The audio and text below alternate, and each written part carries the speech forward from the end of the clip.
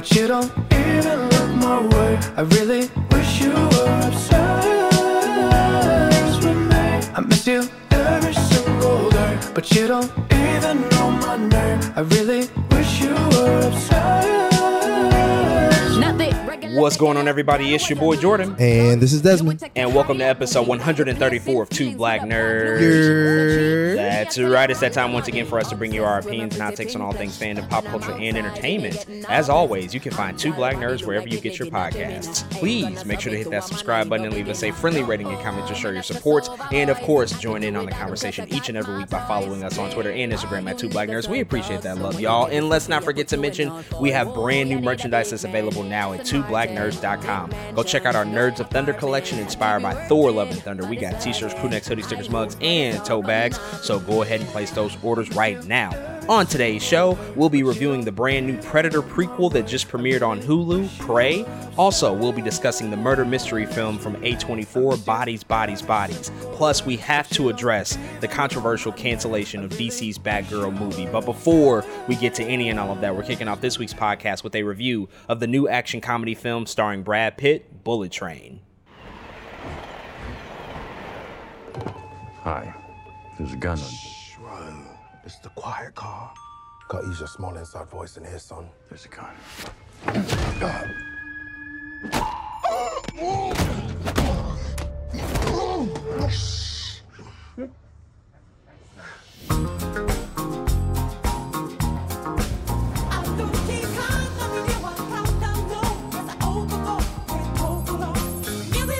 Talk to me. I am ready. You are getting the new and improved me. Because if you put peace out in the world, you get peace back. I think you might be forgetting what you do for a living.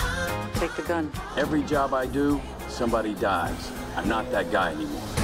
Some conflicts require a gun.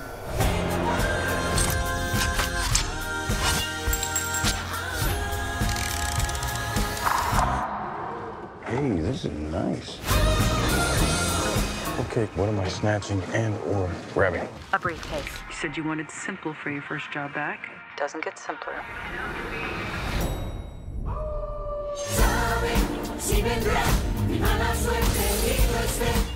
You stabbed me?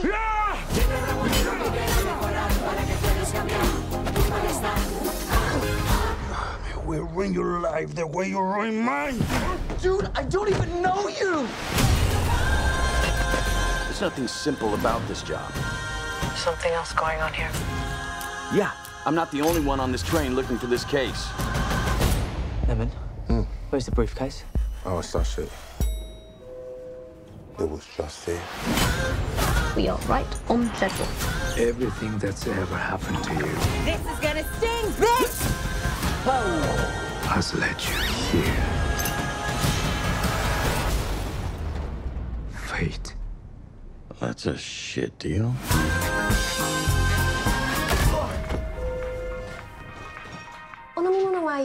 Oh, no, thank you. You know what? Do you have anything sparkling?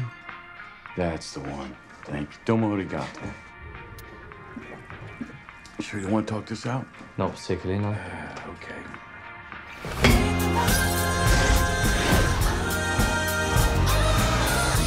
Now, this film is directed by David Leitch, and it's written by Zach Okowitz, and it's starring Brad Pitt, Joey King, Aaron Taylor Johnson, Brian Tyree Henry, Andrew Koji, Hiroyuki Sanada, Michael Shannon, Benito A. Martinez Ocasio, aka Bad Bunny, and Sandra Bullock. So Bullet Train is one of the last big action tentpole movies that we have this summer. It's really one of the last big budget movies that'll be coming out this summer season. And so I know we were both very much looking forward to this. We talked about it a couple of years ago on the podcast when we were learning about casting news. We were learning that Brian Tyree Henry had joined up with this movie with Brad Pitt. Zazie Beetz joined the cast, and it seemed like it was going to be a really, really fun adventure. And of course, we did go ahead and check this movie out in theaters this past weekend, certainly anticipating in everything what it was going to be. But with that said, man, I'll go ahead and pass it over to you. What did you think about Bullet Train? What a fun time in the movie theater, man. It's just been so long, I think, since we've had one of those fun action blockbusters where you can turn off your brain and just have a good time, man. A lot of times we go to the movies and that's what they attempt to be. But there's nothing to really take away from it. I think Bullet Train has enough in it to really satisfy anybody that's looking to scratch that itch, I think, of a summer blockbuster. Again, we haven't gotten a lot of those, but if we have, they just haven't been great or good, really, for the most part. And so Bullet Train comes in, man. It has style. It has action. It has character moments. It's just a really fun film. And you can tell they had a good time making it, too.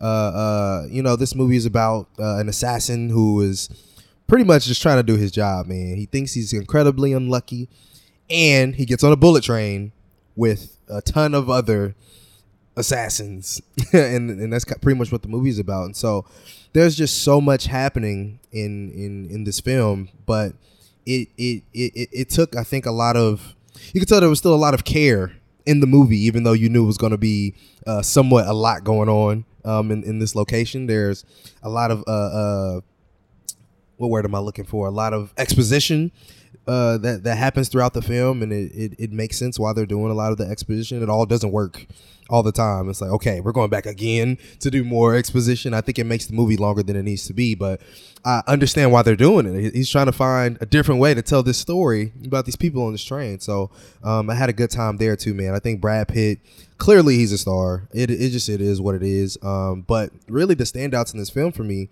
was Aaron Tyler Johnson and Brian Tyree Henry, man. Every time they were on screen, it was just electric. They had really good banter with each other. And I actually, as I was watching, I was like, there's no way there's not another movie in here somewhere with these two guys. Like, I would absolutely watch a movie with these characters that they had. They don't even have to be these characters, actually. Just put these guys in any movie together, and I'm ready to watch it, because they were that entertaining to me, man. Especially, I'm pretty sure there's two dudes who don't have real British accents in the entire movie. They're constantly, using British accents, so that was really entertaining to watch, of course, too. But man, this is I think a movie, again, I think a lot of people are going to enjoy and have fun with, man. What I also like about it is the blending of genres here. I don't even know how to explain it, because it doesn't completely feel like in a movie full of assassins. You know what I mean? There's some crazy samurai shonen stuff in here, and there's some actiony Denzel Unstoppable stuff. You know what I'm saying? Like, I don't know. It's just it's a bunch of movies kind of styles combined, but I love that about it. I loved how somebody set out to make fun, but also give attribution, I think, to a lot of the movies that they enjoy too. So shout out to David Leitch, man. I think he did a good job here. But yeah, man, just only gripes, a little too long for me. I think they definitely could have shortened it. Again, a lot of the exposition didn't have to be there, but some of the action is insane.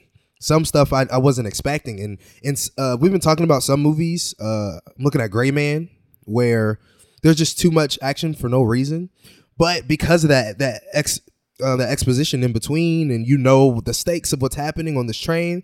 Every time action was happening, it wasn't only good, but it makes sense. It's like, of course these people should be fighting right here. Of course this is what should be happening here. And then the last act, when it gets ridiculous, it's like, duh, we've seen this coming. There was a build up to that. And so I enjoyed all those things about it too, man. So I'm going to leave it to you, but Bullet Train was a really fun time for me. Yeah, I have to agree. This was a tremendously fun movie from beginning to end for me, and it was something that I was a little dubious about coming into it, just because these action movies of the modern times can be very much hit or miss, and we've talked about a few of them, most recently The Gray Man you just noted, and there's several others that have gone to streaming that just haven't hit the mark for me. And I'm a huge fan of action films, especially like action comedies. I feel like their golden era was really the 80s. We saw a lot of just like really explosive, dynamic 80s action comedies, and a lot of that has been lost just because action has been wrapped up into other genres, most notably superhero films. It doesn't stand out as really its own unique genre as it used to as much anymore. And so coming into this one, I was very much looking forward to it, and then obviously with the cast that rounds it out, I'm interested in pretty much all of these people that are a part of this cast. But most notably, David Leitch and Brad Pitt have had a long relationship with each other. David Leitch was Brad Pitt's stuntman for a very long time. They first met on the set of Fight Club, and so they have a rapport with each other. They're really good friends. friends, and they've worked together, I think, at least 5 or 6 or maybe even 7 times before. And so David Leitch has also like established himself as a really respectable action filmmaker lately, because he is kind of one of the only people doing movies like this. He obviously did tap into superhero films and did Deadpool 2, which I really, really enjoy. Hobbs and Shaw, not so much, but we can't forget that he also technically co-directed John Wick with Chad Stahelski, even though he doesn't have like a directing credit on that movie for various reasons, but he was very much there in that process. And so his eye and his ability to just make this stuff feel really unique and different than everything else we're getting, I think absolutely stands out also here with Bullet Train, because what I noticed very early in the movie, just with the style and everything that it was going for, from the dialogue and just the way that the action was communicated on screen, it felt very much like a Guy Ritchie movie.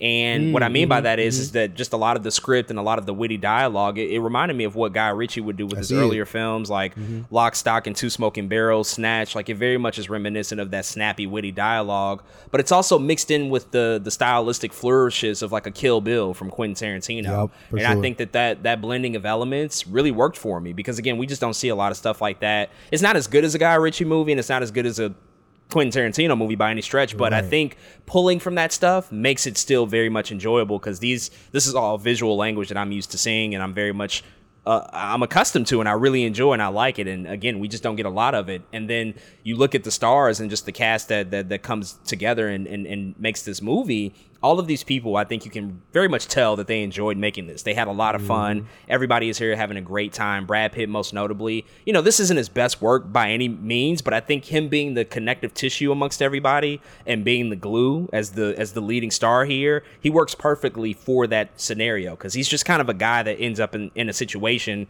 that he's really unprepared for, and he just has to navigate it. Everybody else very much has a reason and a purpose for being there, unbeknownst to him, and that makes it all the more funny because he has to play a guy that's just kind of clueless. And I think, you know, no offense to Brad Pitt, he's obviously a very intelligent man, but I think he plays like clueless very well. Like, he's just, that's one of his strengths. And everyone else here, you already talked about Brian Tyree Henry, Aaron Taylor Johnson. They're great. Joey King in this movie, she is very much, I think, really strong here. I liked her a lot. Very unimposing on the surface, but there's a lot more to her character than meets the eye. But what stands out the most for me is how you have this really star-studded cast, if we're being honest, but these people come in for very small segments. Like, a lot of these folks are not in the movie all that much. They have very shortened arcs, as we should put it, in this film, but they make the most of their time and they maximize those minutes so that nothing becomes forgettable. I remember every single interaction that happened between certain characters, even if they were only in the movie technically for maybe like 5 or 6 minutes, sometimes even less. Most notably, Bad Bunny. The guy's a superstar. He is absolutely on fire, global phenomenon. This doesn't really change that at all. He was already a superstar coming into this, but to see how far this guy has taken himself in terms of his brand and what he's representing for Latinx people and Puerto Rican people across the world, and just the fact that he's like being himself and doing that unapologetically is great. And he does it so naturally. He comes into all of these environments, whether it's music or professional wrestling like we've talked about, or even film, and he just knocks it out of the park every single time. And I just love that. I guess the last thing that I'll say about it, without giving anything away, there are some great surprises in this movie in terms of cameos. There's just some really, really fun stuff here. Won't give that stuff away. You should totally see it so that stuff is not spoiled for you. But all of that really works well for me. I guess my one big gripe on the opposite side of that, outside of the stuff you already mentioned, because I kind of agree, but I think my one big gripe, and it's not really a detriment, I think, necessarily to just this movie alone. It's more of a trend that I'm noticing in Hollywood. I'm not a huge fan of movies that have really taken upon themselves to sort of wink at the audience. Like, a lot of movies that are made nowadays are meant to be not necessarily fourth wall breaking, but they're very meta with their commentary and just how the stories are told. Like, they want you to know that they're pulling inspiration from other things. They want you to know, like, oh yeah, we included so-and-so in this movie because you saw us together in previous X movie that came out maybe a year or two ago. Everything in terms of a big budget tentpole blockbuster movie these days, they're designed to be, or at least they try to be smarter than they really are, you know, and they try to wink at the audience and try to just, you know, make themselves known that they're kind of in on the joke like we all are. And I think I would like more space and opportunity for more serious films to come into play. Like, take yourself seriously. Like, of course, have fun, create these worlds that are fun to live in. Like, this movie is very colorful and has outlandish, cartoonish characters that are really great to spend time with, but it also, I think, for me, took me out of the film at several points where it's like, you're obviously making a commentary about just like Hollywood or just about the style of movie that this is or who's included in this movie. I just wish we got less of that. I think even like a John Wick franchise, like John Wick is super serious. There's nothing winking about John Wick. Like, yes, they're fun and they're great to look at and they're bloody and they're gory, but they're not winking at the audience. Like, they're actually taking the story seriously. I wish in terms of action films and big budget films, we got a little bit more of that. I'm also noticing that, a lot of people are very mixed on this movie, and I'm kind of surprised because I think it's really enjoyable. But what is interesting is that this movie, when this movie was initially developed, it was supposed to be a little bit more serious, to that point that I'm making. Like, Antoine Fuqua is a producer, and the idea was to make this more akin to a Die Hard as opposed to what it ended up being. It became a lighthearted action comedy, but this was supposed to be something a little bit more serious. How do you feel that might have went? Like, obviously we won't necessarily ever see that version of this, but do you think that the comedy and just like sort of the unserious nature of all of this actually helped the film, or would you have rather seen something that took itself a little bit more serious and had a little bit more of a grounded nature compared to what we got?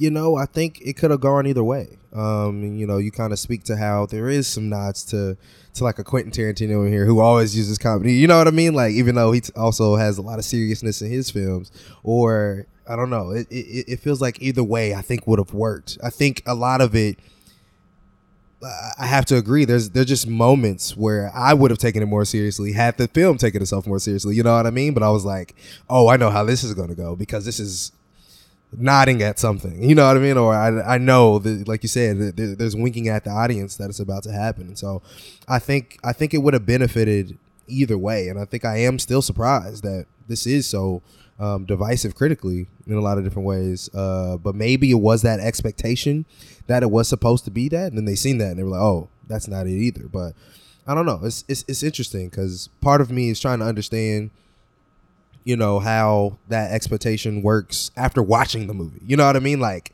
after have seen it as a complete body of work, do you still not like this for what reason? Just because you didn't think it was going to be that, or what else? But I love how there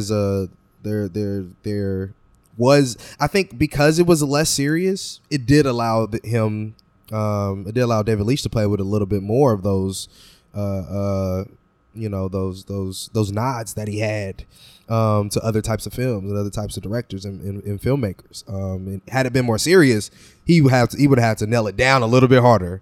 You know what I mean? How I'm kind of talking about one part of the movie is colorful. The other part of the movie is like, is that a samurai? You know what I'm saying? But like, even those moments seem like serious, but like, because it was so meshed in with the other tones of the movie that you couldn't take it 100%. Like, oh shit, it's like that. You know what I mean? So I don't know. It's weird because I feel like if you take away that in this movie in particular, you take away some of those moments. So I'm really not sure, man. I'm of two minds. I think it would have worked either way, but I'm honestly still glad of what we went with overall. But I high key would love to see another version of this that is taking itself more seriously. Yeah, tone is becoming an increasingly important conversation piece around a lot of these films, especially when we talk about bigger budget movies and action movies in particular, because I think the obvious influence of comedy and action is largely come from Marvel over the past 15 years. That's not to say that there wasn't comedy and action before. It absolutely was. It was always there to some extent. Beverly Hills Cop, like, these things exist, but Marvel certainly changed the formula where it felt like most movies on that type of size and scale needed to have comedic elements, and they needed to have quippy dialogue and really funny things happening at almost every turn to keep you invested into the movie. Because I feel like some filmmakers, not David Leitch, but I feel like some filmmakers are a little scared and don't trust the audience to really buy into the story that they're telling if it does lean serious. But I think that there's plenty of examples that work. I already mentioned John Wick. The Equalizer franchise is super serious, and I think that those movies are great. Also Antoine Fuqua. So I think there's certainly still room. It's just all about how you approach it from the get-go. But ultimately, still enjoyed this movie. Still had a great time with it. I really, really, really had a lot of fun, and I can't wait to revisit it and watch it again. But those are our thoughts on Bullet Train. If you've checked out the brand new action comedy, hit us up and let us know what you think. With that being said, let's go ahead and transition to our next movie, the brand new Predator prequel film, Prey.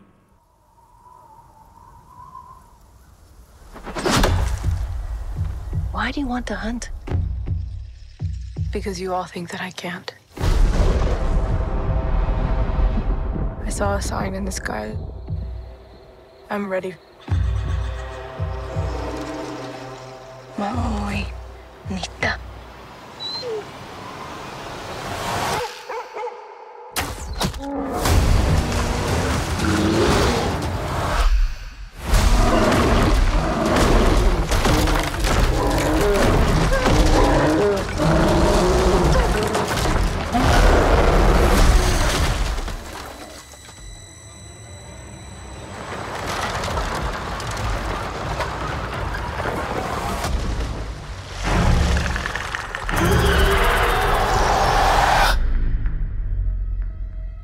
There's something out there. I'm coming with you. You can't. I'm trying to protect you. Protect me from what?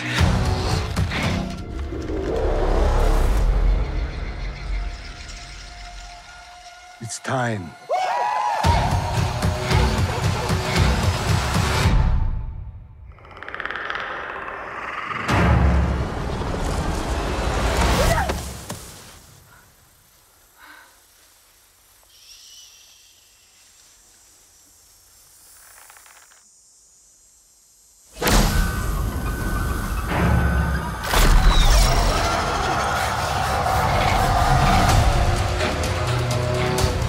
It knows how to hunt.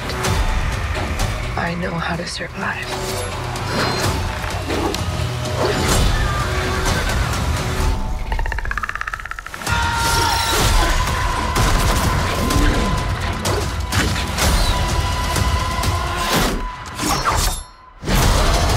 Whatever did this, I can kill it.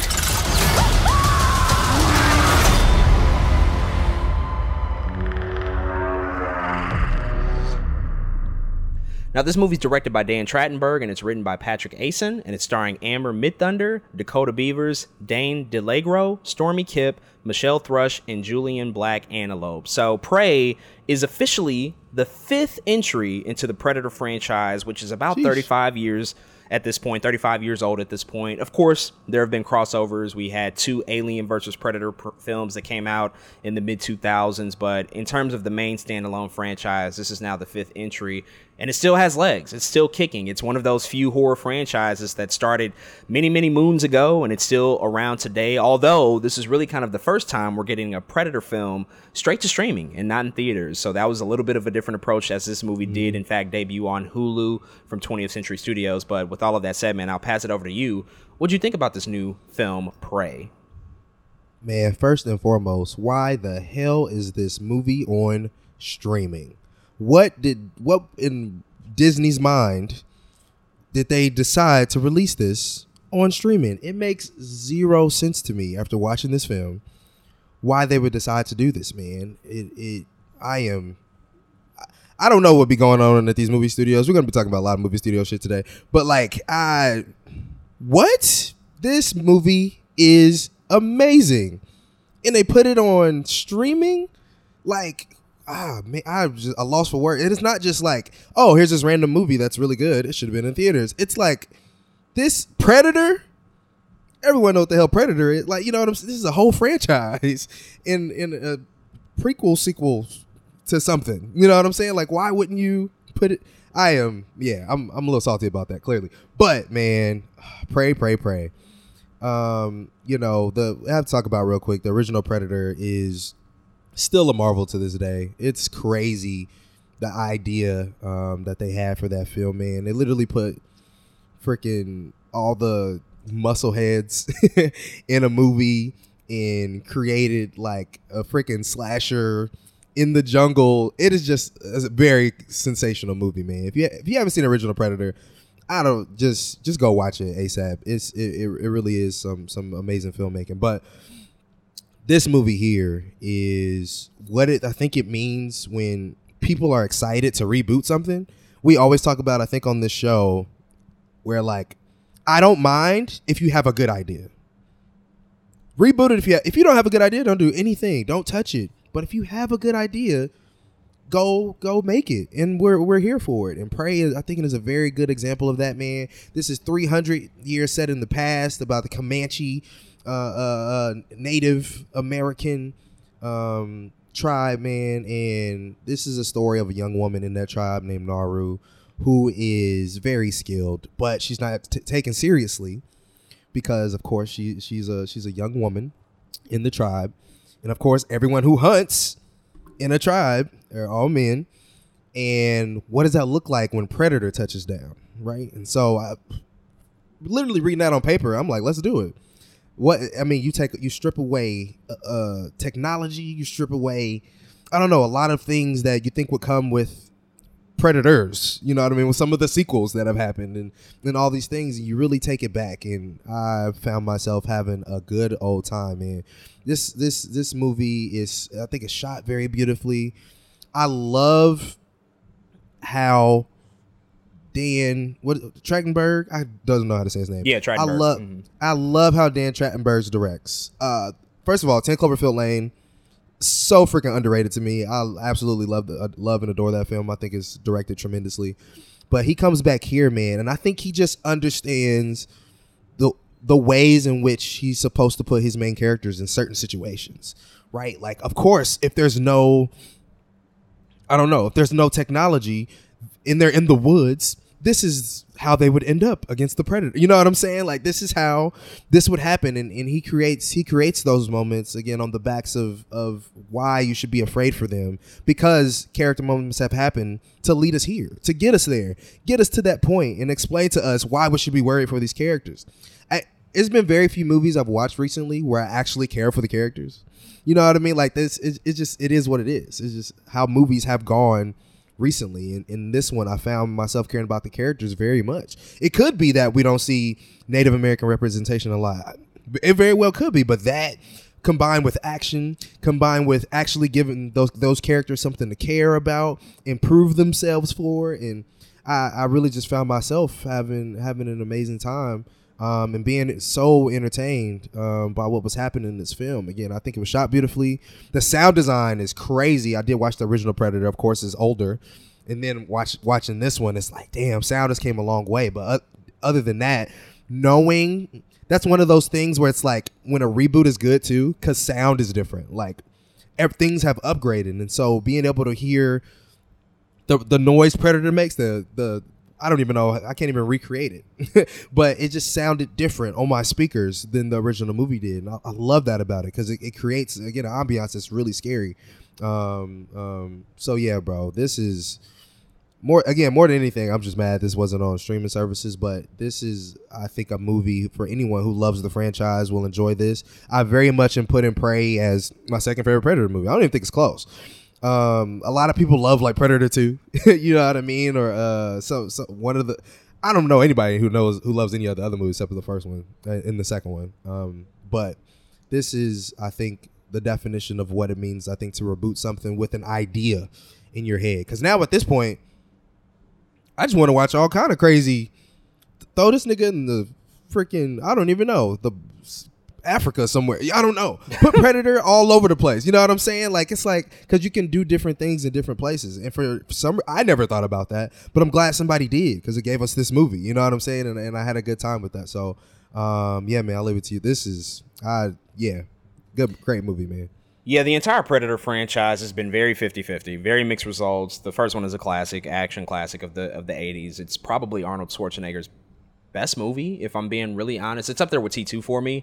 The second one is just not it. It's a loud, very noisy, very messy movie. I like Predators from 2010. I think that's actually a really, really underrated movie. There's some great cameos in there. It's rounded out with a great cast that were young at the time that they were in it. The Predator that came out a few years ago sucked. I hated that movie. I did not like it. So I wasn't excited for this one. And I remember first seeing the poster and I'm just like, I don't think I'm really in for this. I'm going to watch it, obviously, as a fan of the character, but I'm not interested. And then I saw the trailer, and I was like, wait a second, they might be onto something. And then I saw it was Dan Trachtenberg directing it, coming from 10 Cloverfield Lane. Also directed the pilot of The Boys, so he has to be shouted out for that. Yeah, so I was very much enthusiastic about what this was going to offer, and it delivered. It absolutely delivered. I was not disappointed. This is officially the second best Predator movie. The choice to set it back 300 years ago, way before any sort of current modern times, was brilliant, because a lot of what this story is about this young woman, a part of this tribe, and what I didn't expect coming into this movie that I was pleasantly surprised about, it's really about her earning the right to hunt. right? And it's about her having to find her way and go on that personal journey well before she ever comes in contact with whatever this beast is, this extraterrestrial predator that lands on Earth. It's really about this personal journey that she has to undergo and proving herself to her tribe and her family and all those trials and tribulations. So automatically the story grounds you in a place of caring about your main character, caring about your hero. So by the time you have to get that showdown that comes, you know, probably about midway through the movie, you're like, oh yeah, I'm totally rooting for this person to win this battle. And it becomes really about man and nature and evolution. And I love how much they tied in the concept of evolution and really the circle of life. You know, I don't mean to call that Lion King, but there's a lot about just the circle of life and evolution, and Prey is so aptly titled. It's very much about predator and prey and what that means, not only for just the concept of the film, for the central monster that's featured here, this really iconic horror character, but just also the idea about it and what it means, especially for people who their entire existence was really about the ability to survive and thrive and be able to like be the dominant species on planet Earth, right? And what happens when you have a more dominant species that comes along and threatens your entire existence? What does that look like, especially for this young woman who is still up and coming in terms of her hunting ability, in terms of her survival abilities and her individualistic, you know, sort of sense of nature and how that all plays out. And I just love that. This also has like one of the best movie dogs we've had in a while. The dog in this movie that she has as like a companion was great. I think that everything that dog did was tremendous and very lovable, and you become very attached to this dog early on. The way that it's shot, it's absolutely gorgeous. A lot of this really reminded me of The Revenant and how naturalistic it is and how it's using natural light. They're in real environments. They're out in the forest, in the woods. They're using sunsets and sunrises and just all of these different elements of nature, water, fire, everything. It just makes it feel like a real lived-in movie. They really build out this world in a very, very believable way that maintains the verisimilitude all throughout the runtime. And so for me, watching this at home sucked. There's no other way to put it. I did not like watching this at home. I was pretty upset. There's not an option to watch this in theaters, at least where we are. This absolutely could have lived on the big screen. And I wonder the decision behind it as well, especially now in a time where there's just a lack of big movies coming out over the next like 8 weeks. Like there's really nothing coming out that's huge that can fill in this niche. And I look at other horror movies that are on the horizon or other thrillers, and I'm like, well, Prey could have absolutely done way better than any of these movies. Not to tear down anything else, but that's a built-in established IP that's been around for almost 40 years. Exactly. What was the decision here? You know, I think it certainly is fit and equipped for the big screen. It certainly looks like they put money behind it, and you have great performances and overall a great story. So it was pretty unpleasant watching this at home, if I'm being honest. I do think some things are just better in a movie theater. But that being said, we got it how we got it. They delivered it how they delivered it. I think that they absolutely knocked us out of the park.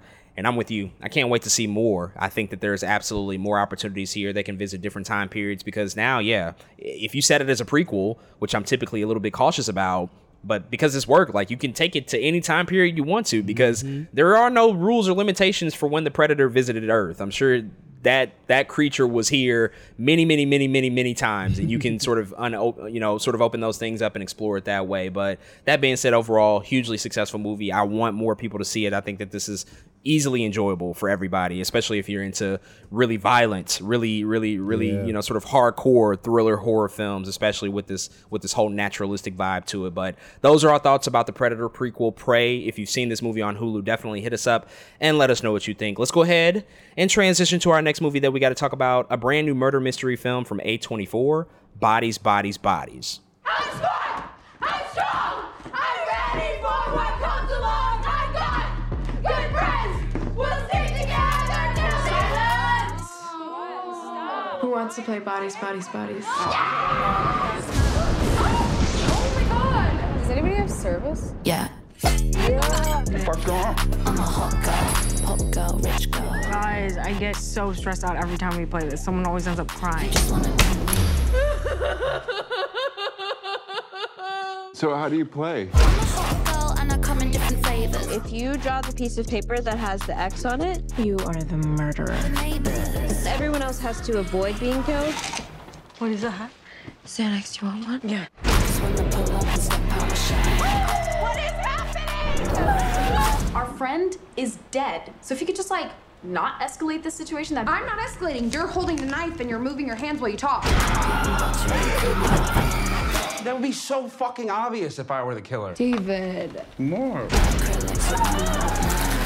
You're always gaslighting me. You fucking trigger me. You are so toxic. Relax, relax. You're silencing me. Is that all you got, motherfucker? Did you just fucking shoot me? I can't believe you're making this about you.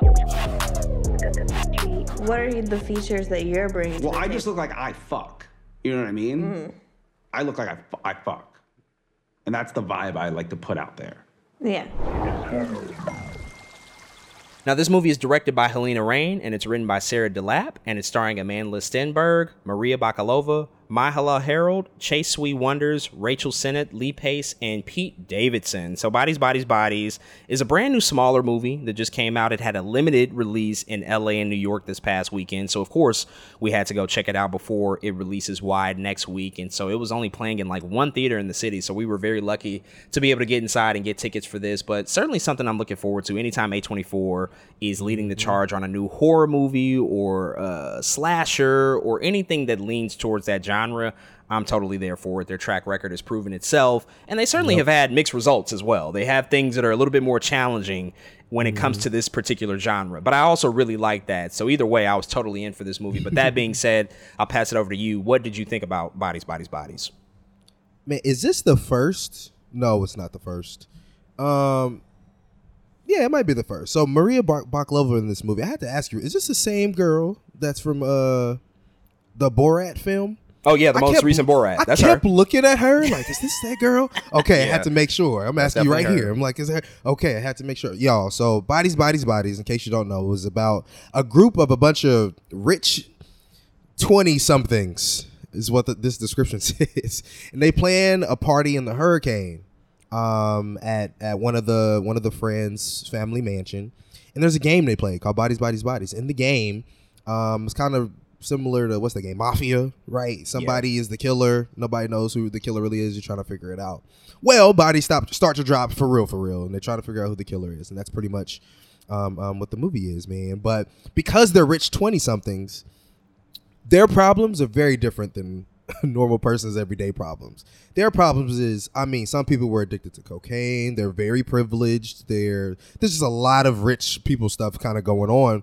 Again, with these kids, though, right? They're all very at the end of kind of college, it feels like, middle to end of college age, and they all have problems with each other, too. And so it's interesting, trying to figure out who the killer is, because really everyone is so demented that it could be any of them. That's kind of their relationship. And so another, man, I don't know what's going on with August, but it's been a great time here in August, y'all, for movies. Bodies, Bodies, Bodies was another very satisfying experience for me to watch, man.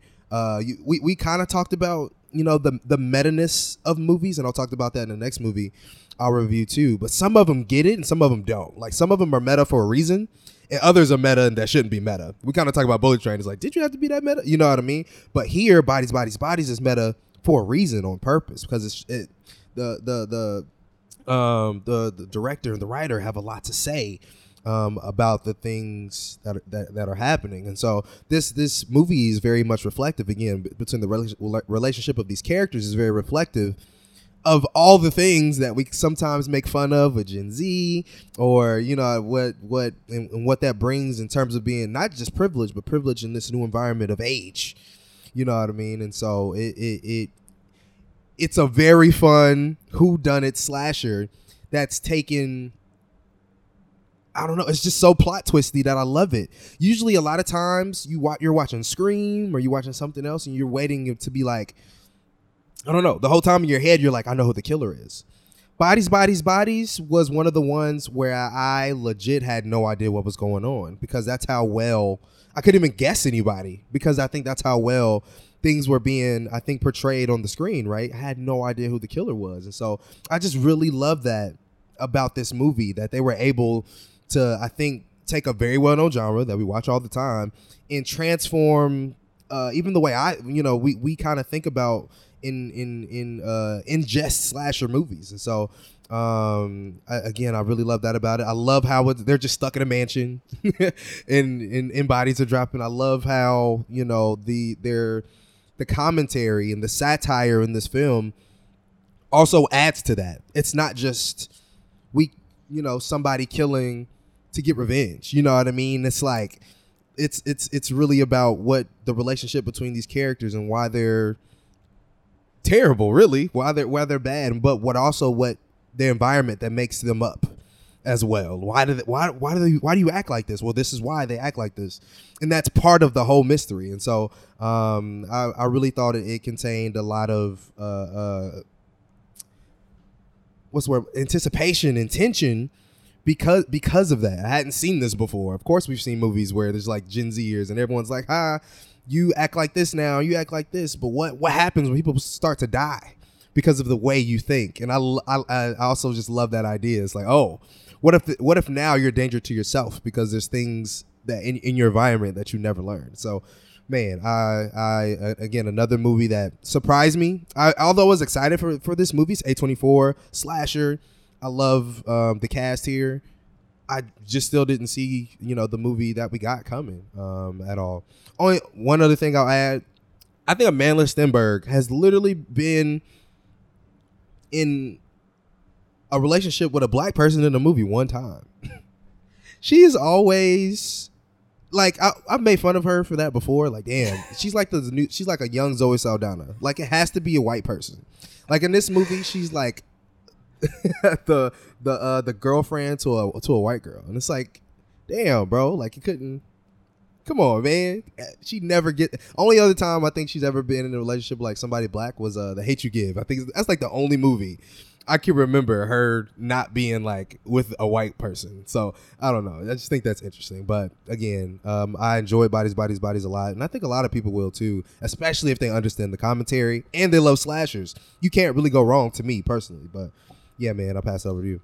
Yeah, I do think that this is the true definition of a crowd pleaser. It's designed to be that, and I'm really impressed with the script overall from Sarah DeLapp. This is her first official screenwriting credit, which is kind of crazy. That's crazy. To consider and think about that. Yeah, this is her first time like taking a swing at something that is just so damn impressive. I just was really kind of astounded and taken aback by the script, because a lot of it is about, sort of young women living in the Gen Z age and how their friendship is really put to the test because of this entire murder mystery that's unfolding before our very eyes. Like these young women have a very tumultuous, almost toxic relationship with each other, and now because something is very serious and dire at the forefront, and they're presented with some serious conflicts, probably, well, without question, the most serious and troubling thing that they've ever had to deal with in their lives, because they do come from a privileged background. We have to see how they navigate that, and they're really put to the test, and it comes out in all sorts of ways. Some people deal with it in a really, I guess, sort of a nihilistic way, almost sort of just they lack care and empathy for the situation at hand.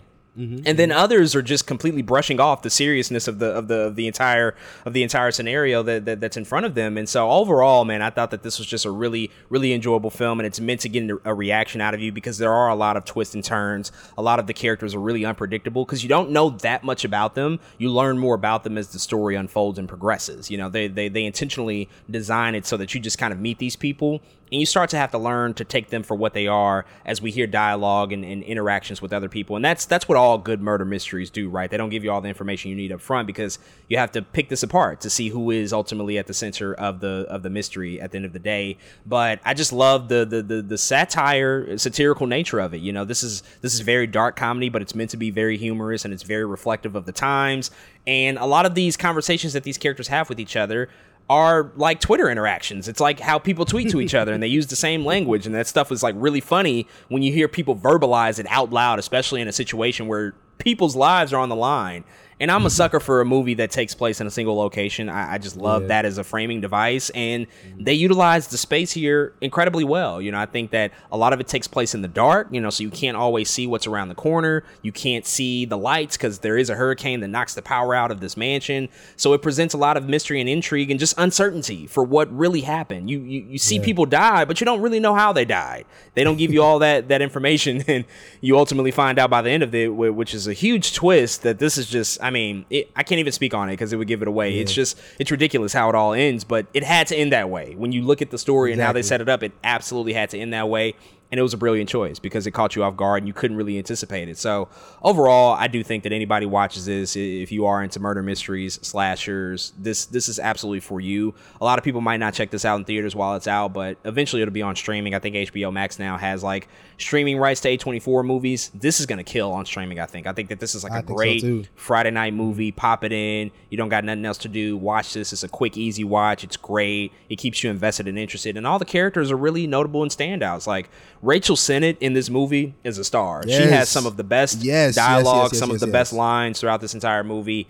She killed it. The way her delivery was just impeccable, you know, and everybody else also along with her. Lee Pace he really shouldn't be in this movie, but that's intentional. His character is very much the odd man out. Like, why is this older gentleman with these really, really young women? Like, you shouldn't be here, guy, but it's perfect for what his character ultimately means for the story. So overall, very enjoyable movie. Another hit from A24. I'm glad that it worked out and that it was an enjoyable experience. So definitely can't recommend this one enough. But those are our thoughts on Bodies, Bodies, Bodies. If you've not seen the film yet, it will be out next week in wider release across the country. So definitely go check it out and hit us up and let us know what you think. Let's go ahead and transition to our next film that we have to talk about. A brand new movie that just premiered on Hulu, Not Okay.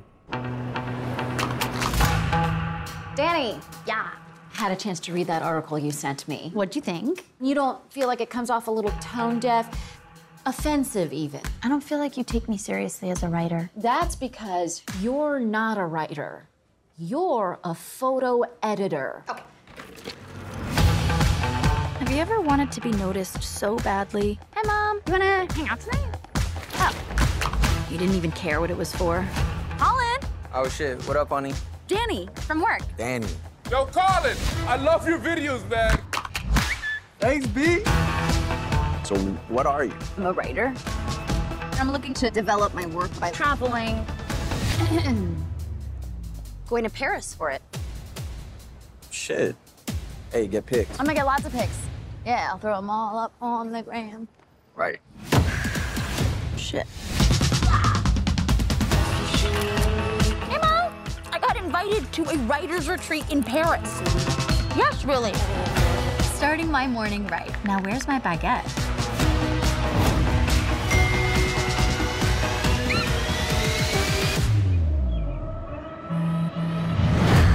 We have some breaking news at this hour.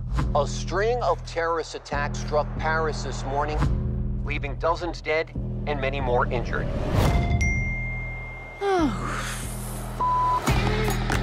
Flight 2677 now arriving. Danny?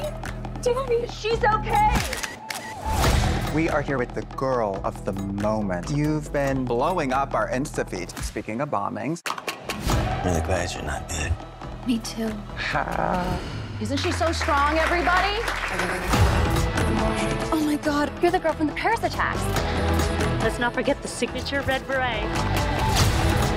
Hi, I'm Danny. Rowan, welcome to group. We're all survivors here. Do you want to share? Oh. If you're not okay, that's okay.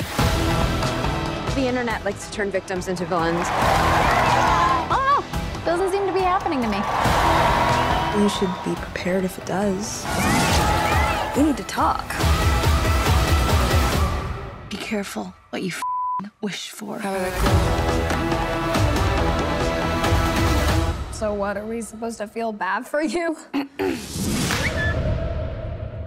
Now, this movie is written and directed by Quinn Shepard and is starring Zoe Deutsch, Mia Isaac, Nadia Alexander, Embeth Davidtz, Karen Sony, and Dylan O'Brien. So Not Okay is a movie, again, that I just mentioned, just premiered on Hulu, very much similar to Prey, also from 20th Century Studios. It just came out, and I did not get a chance to check this one out, but you did go ahead and watch this movie. So that being said, I'll pass it over to you. What do you think about Not Okay?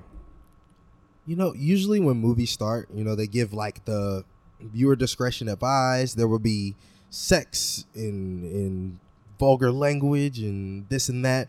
The beginning of this one is like, yeah, but also it also contains the worst protagonist you've ever seen in a movie. And you're just like, what?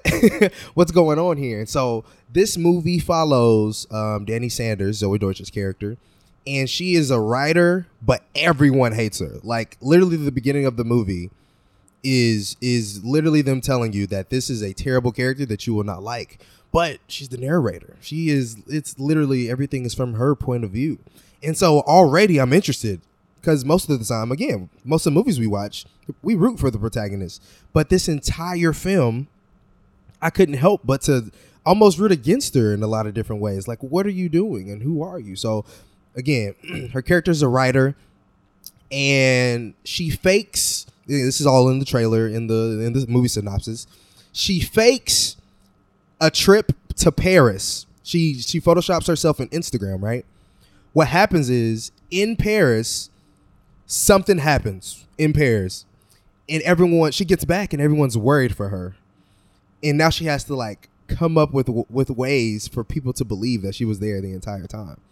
And so in doing that, she ends up exploiting all kind of different kinds of people, namely Mia Isaac's character Rowan, who is the standout in this movie by far. But it's really about a white girl who nobody likes, who obviously hasn't had to deal with repercussions of people not liking you. She does something to try to get people to like her more by lying, and it makes it worse. And it's really, the movie is her crawling back, trying to figure out how to be in good standing with the world again. And I have to say, it caught me off guard completely. I actually really, really like this movie, man. It touches, I think, on a subject that I think a lot of filmmakers would be afraid to touch. In some ways, for me, it's a white girl who is exploiting a black girl, and she's becoming somewhat famous off of her words. That's a very real thing that happens in real life every day. And so there's so much in it that's hard not to talk about, to not spoil, but it's a very captivating movie because it's unlike anything I've ever seen. One, you hate the protagonist. Two, this, I will tell you straight up, the ending is not what you think it is. And you're either going to love it because of that or hate it because of that, or both, to be honest. When you watch a movie like this, you're waiting for something to happen that you're expecting, and it's not going to happen. I'm telling you right now. But that's what makes it good to me, because it makes sense for the story in what the message that the movie is trying to convey, man. It really is. It speaks on societal norms for the way, I think, one, white women are treated in the face of crisis versus the way black women are treated in the face of crisis. And the fight that each had, the different fight that each have. Zoe Deutsch's character, even the fakeness she goes through is very different than the black woman's a real thing that she might have gone. You know what I'm saying? Like, it's very, I've never seen any movie like this before, because it speaks on the real. And the entire movie, you're uncomfortable. My only gripe with this movie is that if it's not, first of all, it's not long. I think it's 1:40. I think it's an hour 40.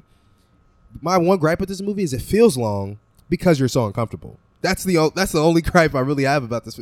Like, there's so many awkward moments and hate for Zoe Deutsch's character that you just get to the hour mark and you're like, damn, this ain't over yet.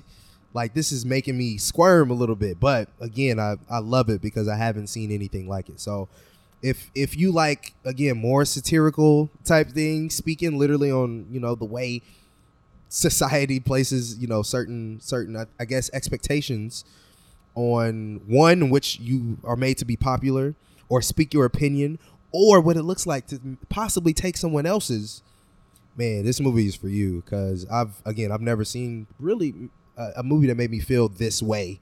So yeah, it's a crazy watch, man, for sure, and it caught me off guard. Yeah, I mean, no, that's great to hear. I think, this director, Quinn Shepard, is really, really young, 27 years old, making this movie. And so writing the script, putting together this story at that age is reflective of a person who obviously has their finger on the pulse when it comes to this type of subject matter, right? And so to hear those thematic things be really resonant in the story, and we're seeing more stories, I think, take those types of risks, because it's incredibly risky to put at the forefront of your film a person that you just really don't want to root for at all, and they don't give you a reason to root for them, and then on top of that, they actually step on other people in order to make themselves even better and to further progress whatever their own personal ambitions might be. That's a really risky thing to do, but I think we're starting to see a new era, and hopefully it continues and we see it even more further fleshed out, and I think we see some more diverse representation. But it feels like we've entered into a new era of anti-heroines, right? Like we've had a very, very long history now within the television landscape of middle-aged white man anti-hero. That has been the archetype for pretty much every prestige television show of the past 20 plus years. Thank you, Sopranos, right? And so now in film, I'm starting to notice that we're entering into a new era where we're seeing that also reflected with these anti-heroines as well. You know, I think even like A Promising Young Woman that we talked about a couple of years ago is similar in that vein. And we've just even now just talking about Bodies, Bodies, Bodies. That's like an ensemble of these young women that are not the most likable, but right, they're at the center of the story. And so that's also being reflected here. I think it's a bold choice, but I also love that it feels like a new type of film that's being ushered in. I would just hope, you know, by and large, we can see complexity and more different styles and tones addressed. We can see other races and other ethnicities, you know, be placed at the forefront as well, because being a bad guy, being a bad woman, whatever you want to say, isn't exclusive to a white woman. Of course, there's easy material to pull from when it talks about white women and exploiting, you know, other people. But I think that there's obviously more corners to tap into. So I would love to see what that might look like from other directors, other filmmakers, other screenwriters. So it's a really interesting take that it seems like they're taking here. But definitely sounds like something to recommend, something to watch on Hulu. Again, that's just recently premiered now, so it is available to stream. But those are our thoughts on Not Okay. If you've checked out this film, hit us up and let us know what you think. We're going to go ahead and transition and talk about another film that just recently premiered on streaming, the new Japanese anime, Belle. Gales of song, guide me through the storm. Don't you think your mom would want you to be happy? Suzu, come be in the picture with us. Happy? But how?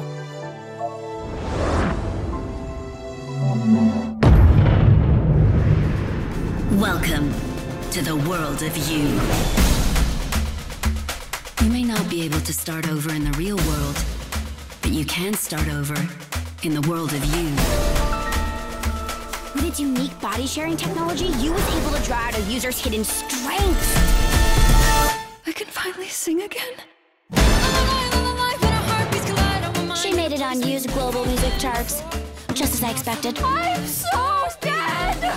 Nobody in their right mind would ever guess that Belle's user is actually a mousy nobody like you. I guess it's true that everyone's hiding some kind of secret. Susie, something wrong? Why are you still here? Wait! Who is that? A dragon? This is typical internet behavior. Why does he do stuff that'll make people hate him? To preserve the peace in you, this creature must be disposed of. Who are you, really? Leave. He's in danger. What? Wait! I have to help him. Oh, girls, you sing and guide me. But I don't know what to do. How are we supposed to find one person out of 5 billion accounts? Actually, there's something I've been meaning to ask you for quite a long time now. When the truth is revealed, what do you want to bet? No one will pay any attention to a single one of your songs. I want to hear Belle sing!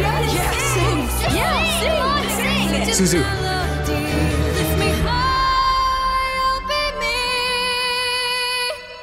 Sing. Now, this movie's written and directed by Mamoru Hosoda, and it's starring Kahu Nakamura, Ryu Narita, Shota Somantani, Tina Tamashiro, Lilas Akuda, and Koji Yakushuo, and also Takeru Sato. So this movie, again, just recently premiered on streaming on HBO Max, but it actually had its debut last year in 2021. It initially premiered at the 2021 Cannes Film Festival. It definitely got some great reception, and once it came out at the Cannes Film Festival, it's been slowly rolling out across America over the past few months, and it just, again, recently premiered on streaming, so it is now widely available. This is another movie you got a chance to check out that I have not seen, so with that said, I'll pass it over to you. What did you think about Belle? Yeah, man, I was really excited to watch this movie. I remember it kind of around the time it previewed at Cannes, which is, I feel like this is one of those movies that doesn't really get a lot of Cannes love or doesn't appear at Cannes. You know, a lot of times you hear about Cannes, you don't hear about a Japanese animated film, very often. But Belle, man, it is it's beautiful, first and foremost, just beautiful to watch. I believe. So this movie is about probably, I guess, very cliche on purpose, but the protagonist is a very shy high school girl living in somewhat of a rural village, and she has learned about a virtual reality, right? Think about Ready Player One. Think about, a lot of people know the anime Sword Art Online. Very much, they take your likeness, the way you think, all kind of things, body functions and all of that, and they turn you into a character in this virtual world. And in this virtual world is called You. And in this virtual world, she becomes a character named Belle, who becomes an exceptional singer. And she becomes a very famous singer in this world. Like, everyone online is like, who's Belle? Who's Belle? We're trying to figure out who Belle is. And so what happens is, again, this is all in the trailer, again, in the synopsis. What happens is, in this journey of being this like internet virtual pop star, there's this mysterious beast, who is trying to also figure out who he is. And he is kind of doing like some shady stuff that a lot of people don't know about in this virtual world. So this is very, very much obviously a Beauty and the Beast story. They very much let you know that from very early in the film. There's even like shots in the movie, like one for one almost, from the original Beauty and the Beast movie. And I think that's really cool. I think that was a great thing. I've never heard of. A lot of times, like Japanese animated films, they'll have like smaller references of American culture, or you know what I mean, things like that. But I've never seen it as present as this movie has, with, again, trying to kind of retell or reimagine a Beauty and the Beast story. But more than the Beauty and the Beast story, it's more about learning who you are, true to yourself. It very much is a different take when you watch it. I think you'll understand, but it's about being a teenager and learning what it is to love yourself, either on the internet or outside the internet. Some of that stuff is very much cliche, very formulaic, or at least nothing that I haven't seen before. But what does make it different, again, is the art style from being outside of the game or the virtual world versus being in the virtual world is different, which I thought is really dope. It's like hand-drawn outside, and inside is very much CGI animation. I think that's really cool. Very cool idea. The music is exceptional. I think it's really, really amazing. It sounds good. Again, it's beautiful. All the voice actors do a good job here. Again, unfortunately, a lot of it just feels like some stuff I've seen before, but it's very much still a great watch and a good movie. I think a lot of people will come out of it at least being somewhat satisfied, but it's not groundbreaking or anything. It's not like I just watched a Hayao Miyazaki movie out here. This ain't Princess Mononoke or anything like that, but it's absolutely something to watch, especially if you love animated, really anything. We've been talking about a lot of animation on this show, and I think this gives people, even if you don't like anime, this gives you a different look at something animated that I think you can still enjoy and somewhat, have some context for if you like Beauty and the Beast. You know what I mean? I think there's some stuff here that you can grasp onto, but also learn from as it seeks to change some of those things about that original story a little bit. So yeah, man, again, I enjoyed it. Just nothing new really in the bag after watching this film. Yeah, this is really kind of the first time I'm hearing about a Japanese animated movie in particular pulling so heavily from another tale that it's easily inspired by, especially something that is so well known as Beauty and the Beast. That's obviously like kind of an American touchstone at this point based on that animated movie from the 90s. But I think it's interesting to take that and then, utilize these other influences. A lot of the virtual, sort of fantastical elements that are included there. That's also an interesting concept too, because that is becoming more prevalent in a lot of storytelling that we're seeing. And so to reflect that in animation is also kind of a curious concept too, just because of those two ideas and those two concepts kind of work together in a lot of respects. And so it sounds really, really interesting, actually. It was one of the first things that popped up on my home screen when I opened up HBO Max, and I was like, that looks really good. Shit. Yeah, it looks really good. And I do remember hearing about it a while ago, so definitely something I do want to intend to check out. But those are our thoughts on Belle. If you've seen this brand new film on HBO Max, definitely hit us up and let us know what you think. We're going to go ahead and shift gears just a little bit to TV to talk about a new limited series that premiered this year on HBO, We Own This City.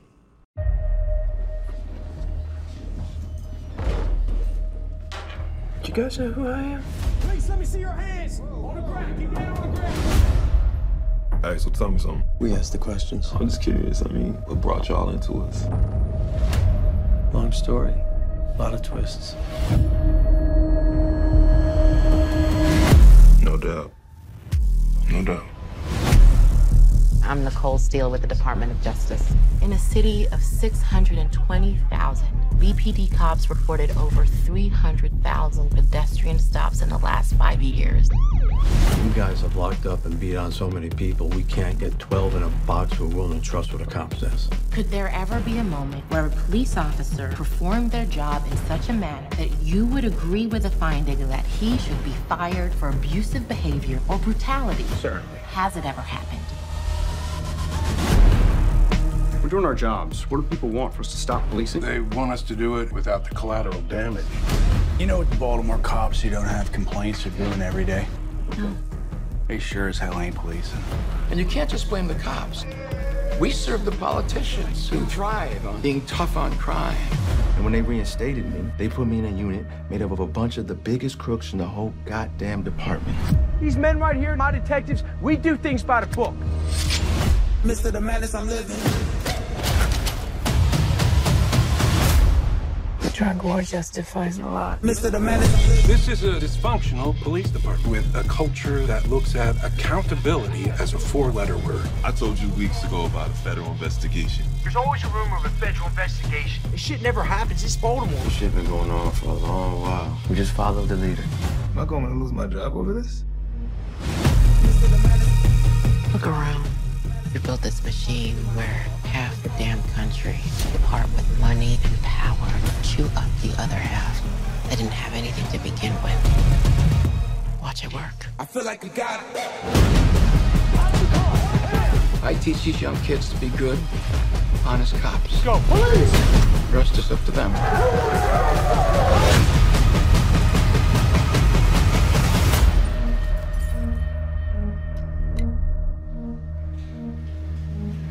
I'm not a dirty cop. Mr. the Madness, I'm living.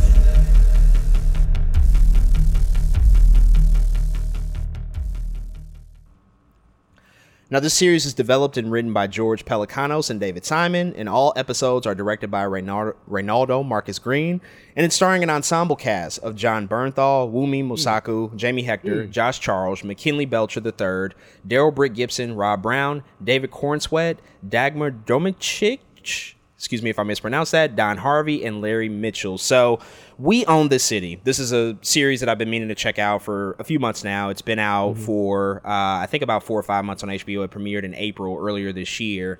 And David Simon is the reason that I wanted to check this out, because David Simon is the well-known creator of The Wire.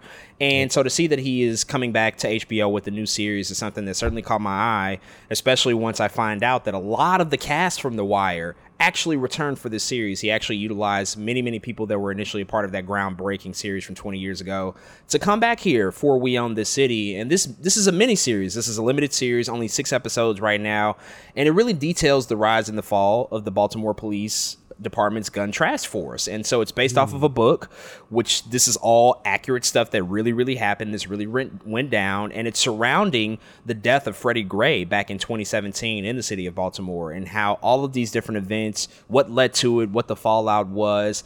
And I have to say, this is absolutely extraordinary work. This is, I feel like I say it every week because I'm watching new shows all the time, but this is now entered into my top 10 TV shows of the year. This is phenomenal. And a large part of that is because of David Simon and also, you know, his partner here, what they're doing for this story and how it is a real thing, and they're pulling from real events, of course, but this feels so much like the spiritual successor to The Wire, because they do bring back a lot of those cast members, because the same creators are here, and it's also told in very much the same style as The Wire. It's very documentary style, but it's still like obviously scripted drama. They don't shoot it like a documentary, but it feels like you're watching a documentary unfold because so much facts and so much information is presented. There's barely any music ever, so you don't really have your feelings influenced by the tone and the style of the story. You're kind of left to determine how you feel about these characters on your own, right? And I think that that's a brilliant choice because, again, this is real stuff that they're pulling from. This all really happened. And across the board, the performances are just magnetic. Most notably, Jon Bernthal here as the lead, playing Wayne Jenkins.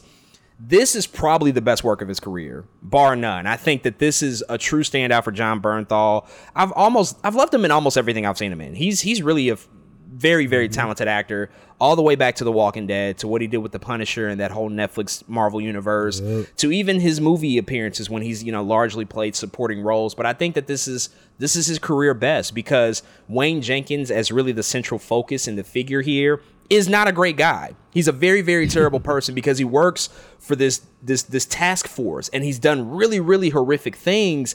But he's so charismatic, and the way that Jon Bernthal plays him, he plays him as a character that is clearly conflicted, that clearly deals with some stuff in his own personal life, but he takes it out in a way that abuses his power, that takes advantage of other people, and that just absolutely provides further corruption for the system that they're working in. He's no help at all to the problems that Baltimore has faced as a city with crime and corruption and authority at the end of the day.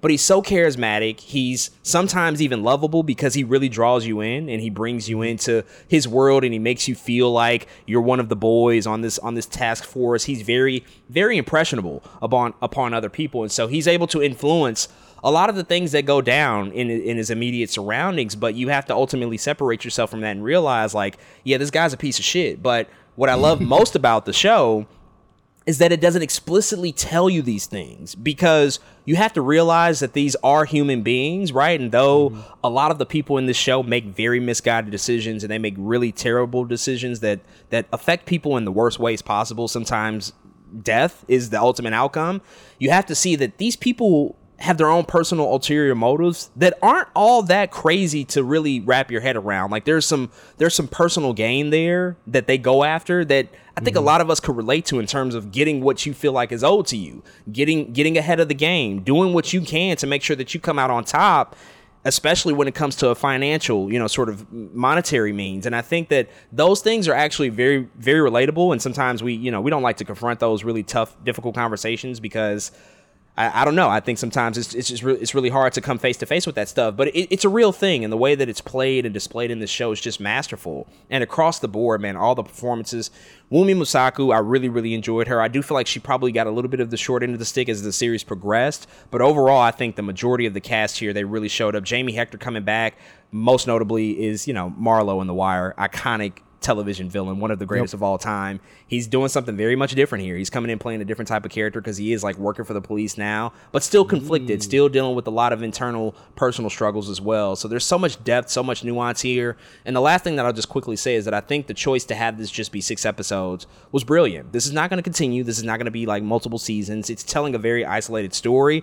And for it to be 6 episodes, it gets in and it gets out. It does what it needs to do in the time allotted. It doesn't overstay its welcome. I sometimes feel like with limited series, they can be either hit or miss based on how many episodes they have. Like if they end up being 10, maybe that might have been too much. Maybe 8 was a little bit more sufficient. This one is like using even less. It's using 6, but the way that it utilizes those 6 is perfect because it's also a non-linear story. There's a lot of uses of flashbacks. You see sort of the outcome at the very beginning. You know what the ultimate outcome of all of this is, but you have to figure out how to get there if you don't really know this story in that type of way. So it's fascinating. It's one of the best shows on TV. It was brilliant. And again, shout out to Jon Bernthal for his performance. And then ultimately, the showrunners here, George Pelecanos and David Simon, just extraordinary work. So I can't wait to see what they do next. I don't know if they'll do more stuff related to Baltimore and this type of show with what they've done with The Wire and now We Own the City. But if they were, I mean, they obviously are the masters at it. They know how to do it better than anybody. So I would totally be in on it.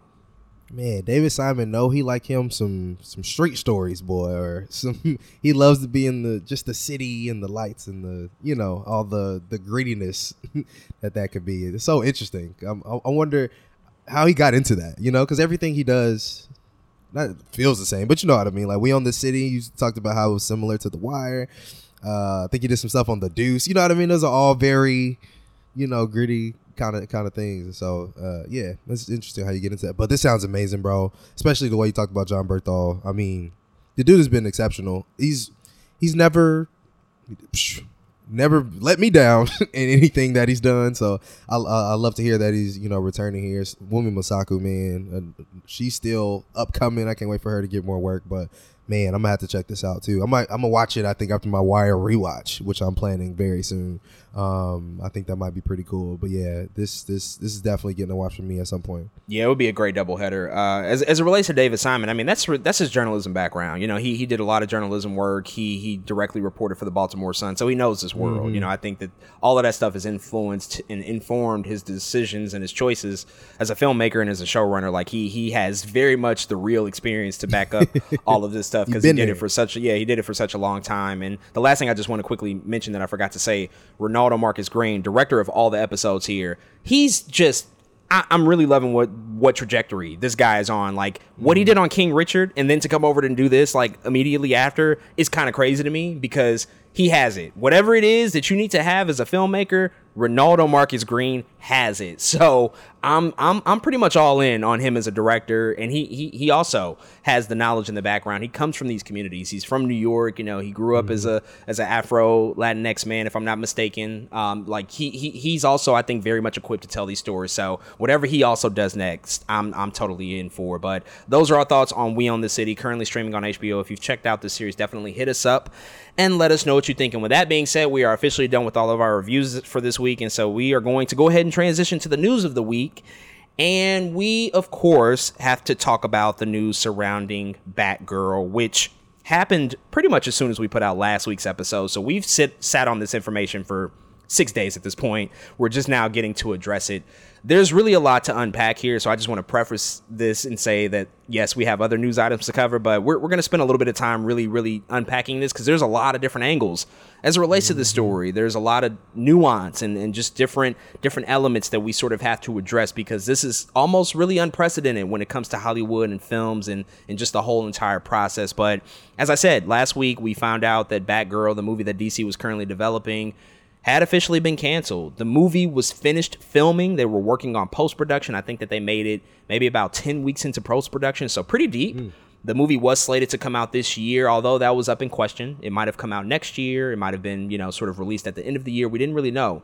And there were also a lot of questions around the release method, whether or not it would go straight to HBO Max, which is how it was originally intended to land, or if they were going to add a little bit more money to it, maybe do some reshoots and then bring it to theaters. Well, ultimately, neither is going to happen because if you don't know, Warner Brothers is under new leadership. They recently just got bought out by Discovery, which is a huge conglomerate in and of itself. And so currently there's a big transition happening with the company now known as Warner Brothers Discovery.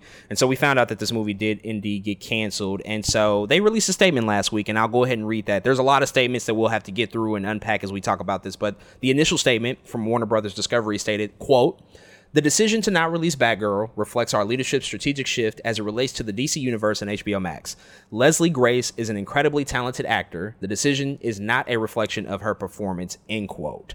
We also got a few other quotes, though, as well as other outlets were reporting on this and sort of breaking the news and following it up with their own inside sources. And so from The Wrap, who also started to report about this as well, they stated, quote, "The new owners and management are committed to making DC titles big theatrical event films, and Batgirl isn't that." And so there's a lot more to unpack here, but just to start off with, before we dive even deeper into just like all the nuances as it relates to the situation, what was your initial reaction to finding out this news? What did you initially think when you heard that Batgirl was officially being canceled?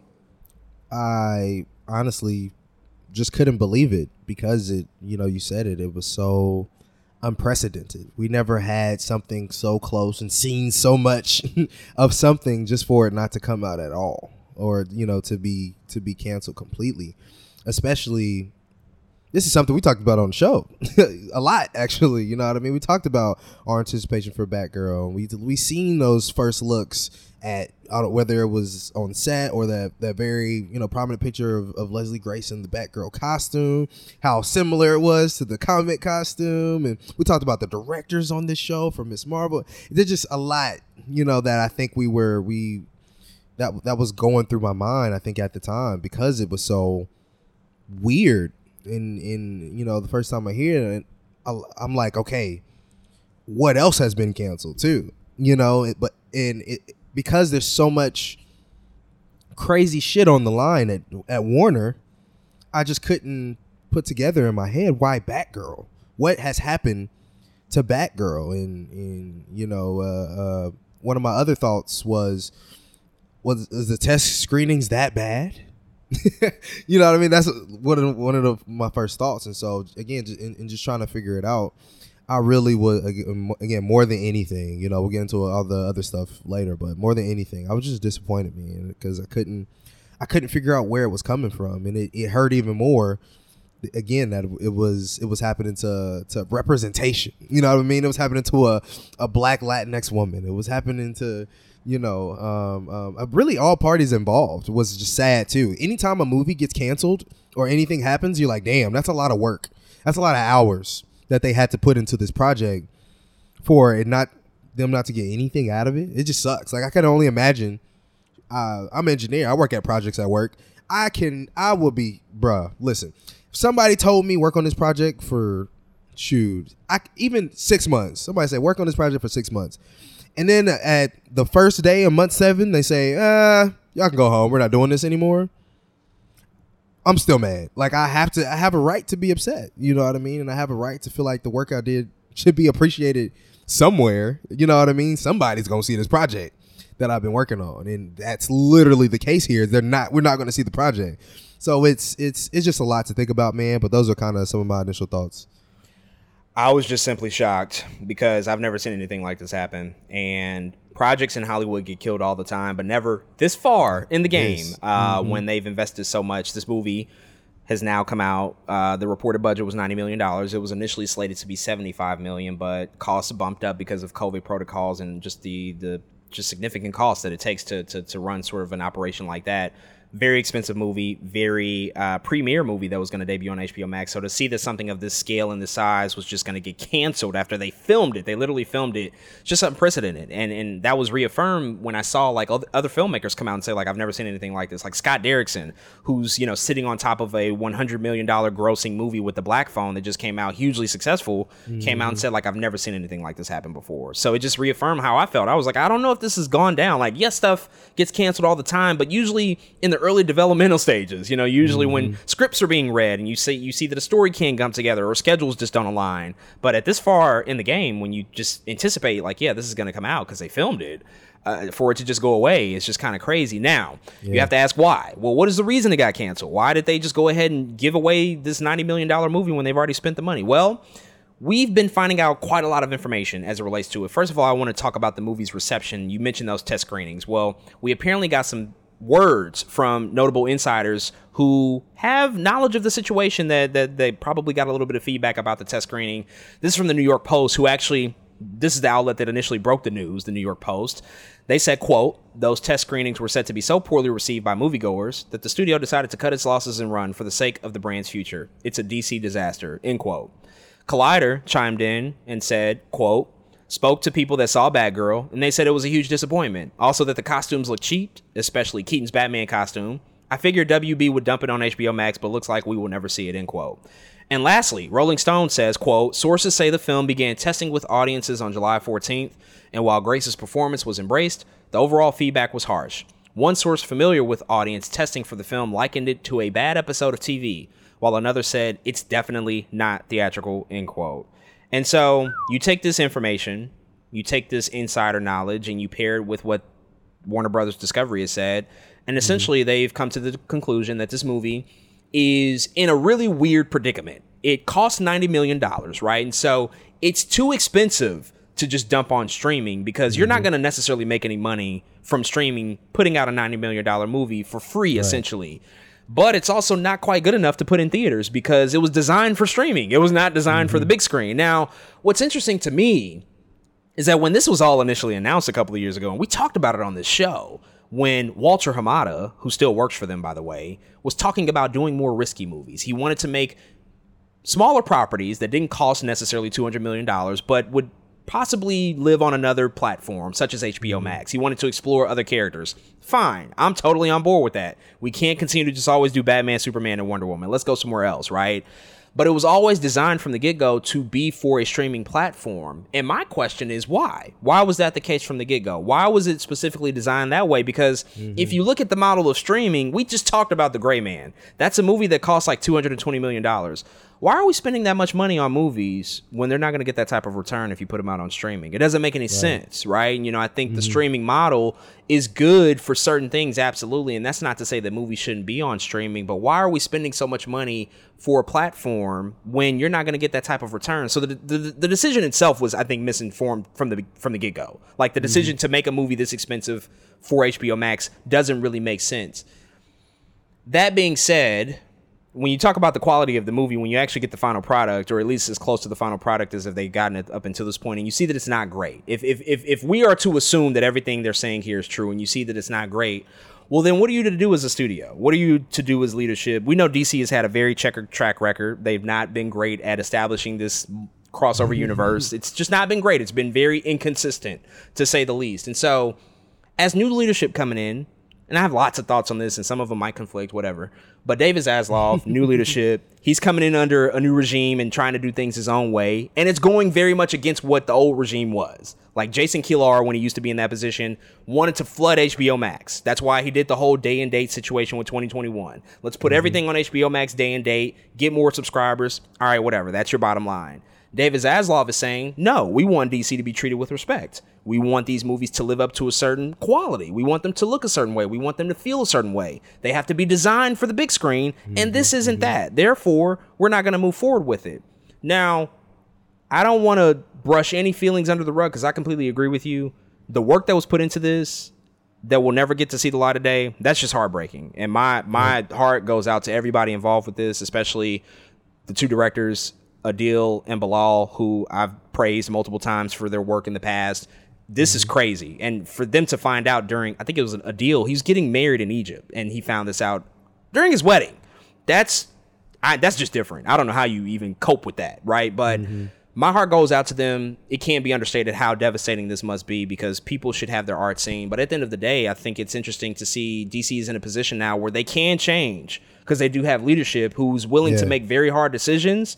And so we as an audience, what does that line look like? Do we just accept shit? Like if Batgirl is a shit movie, do we just be fine with it, have it come out just for the sake of seeing it to say like, oh yeah, you know, let's watch it and then judge it because it isn't a great movie? Or do we say and acknowledge that somebody is coming in trying to actually lead and make tough decisions, right? Because this is a tough decision at the end of the day. Now, the optics don't look great, as you said. The representation, Leslie Grace being an Afro-Latina woman, this is really kind of the first time having that type of platform. The optics of that don't look great. I don't know if it's really... I'm going to be careful how I say this, but I don't know. I don't think that influenced this decision at all. Like, if the movie was legitimately bad, then we have to separate that from the quality of the movie. But the reality is the optics don't look great when you have other movies that are led by white men who continue to get pushed forward, right? So I can understand also just the feelings of like how people feel. I'll stop there. I've said a lot. There's more to talk about, but what do you think about all of that? Just a choice to shelve a movie if it is bad, and just what that looks like and what that means for, you know, even the future of DC as they move ahead. I just have so many thoughts, man. First and foremost, the responses of the test screening. What are we spending the money on? The costumes look cheap. It looks like a TV movie. What are we spending the 90 mil on? That's the part I'm confused. One of the biggest parts I'm confused about. Because I feel like if anything, it would be shot well. You know what I mean? Like, it shouldn't look like it's on TV. It's like, this is very much not a low budget film. It's a big budget film. 90K is a big budget film. Or 90 mil is a big budget film. And so, I don't know. That part already feels weird. It's like something in production was going weird, that something's not being talked about there either, because Michael, Word of the year, bro. Care. Word of the year. Where was the care in all of that stuff? It sounds like, why would Michael Keaton have a bad suit? You know what I'm saying? Like, this dude, that's where a lot of the money should be going. Costumes. One of the most important things of a superhero film. That part is, that right there is one thing I thought that was weird to me. But it's I'm of two minds, bro. I have, like you said, a lot of these ideas are going to conflict, but it's also how it is at Warner right now. You know what I mean? Like, it makes sense on both ends so much. I think one part of me is also, I think, trying to understand and fathom how Black Adam had terrible test screenings. And then they reshot. Now everyone is like, okay, we can put this out. You know what I mean? And it's like, here, it's like, well, it's bad. Y'all don't get to reshoot, though. Y'all don't get to do all the reshoots and stuff. In fact, y'all can't even sell this for no kind of money. Mm-hmm. We're going to do a tax write-off. Like, we can't. Y'all never going to see this ever see the light of day. And so, I don't know. I hate that happens so close together. You know what I mean? It's like, Black Adam gets it.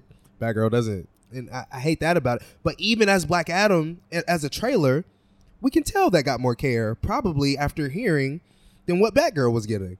I just don't know what's going on there. Money-wise, if we're throwing money at something, you should see it. Sounds like the test screening, we weren't seeing no money. If it looks like a TV movie and the costumes are bad, what's going on there? I don't know. But I love the idea of having new leadership. Like you said, a direction. They've been talking about it for years. We've been talking about it for years on this show. Who is DC's Kevin Feige, goddammit? We've been talking about that so long because it's important, right?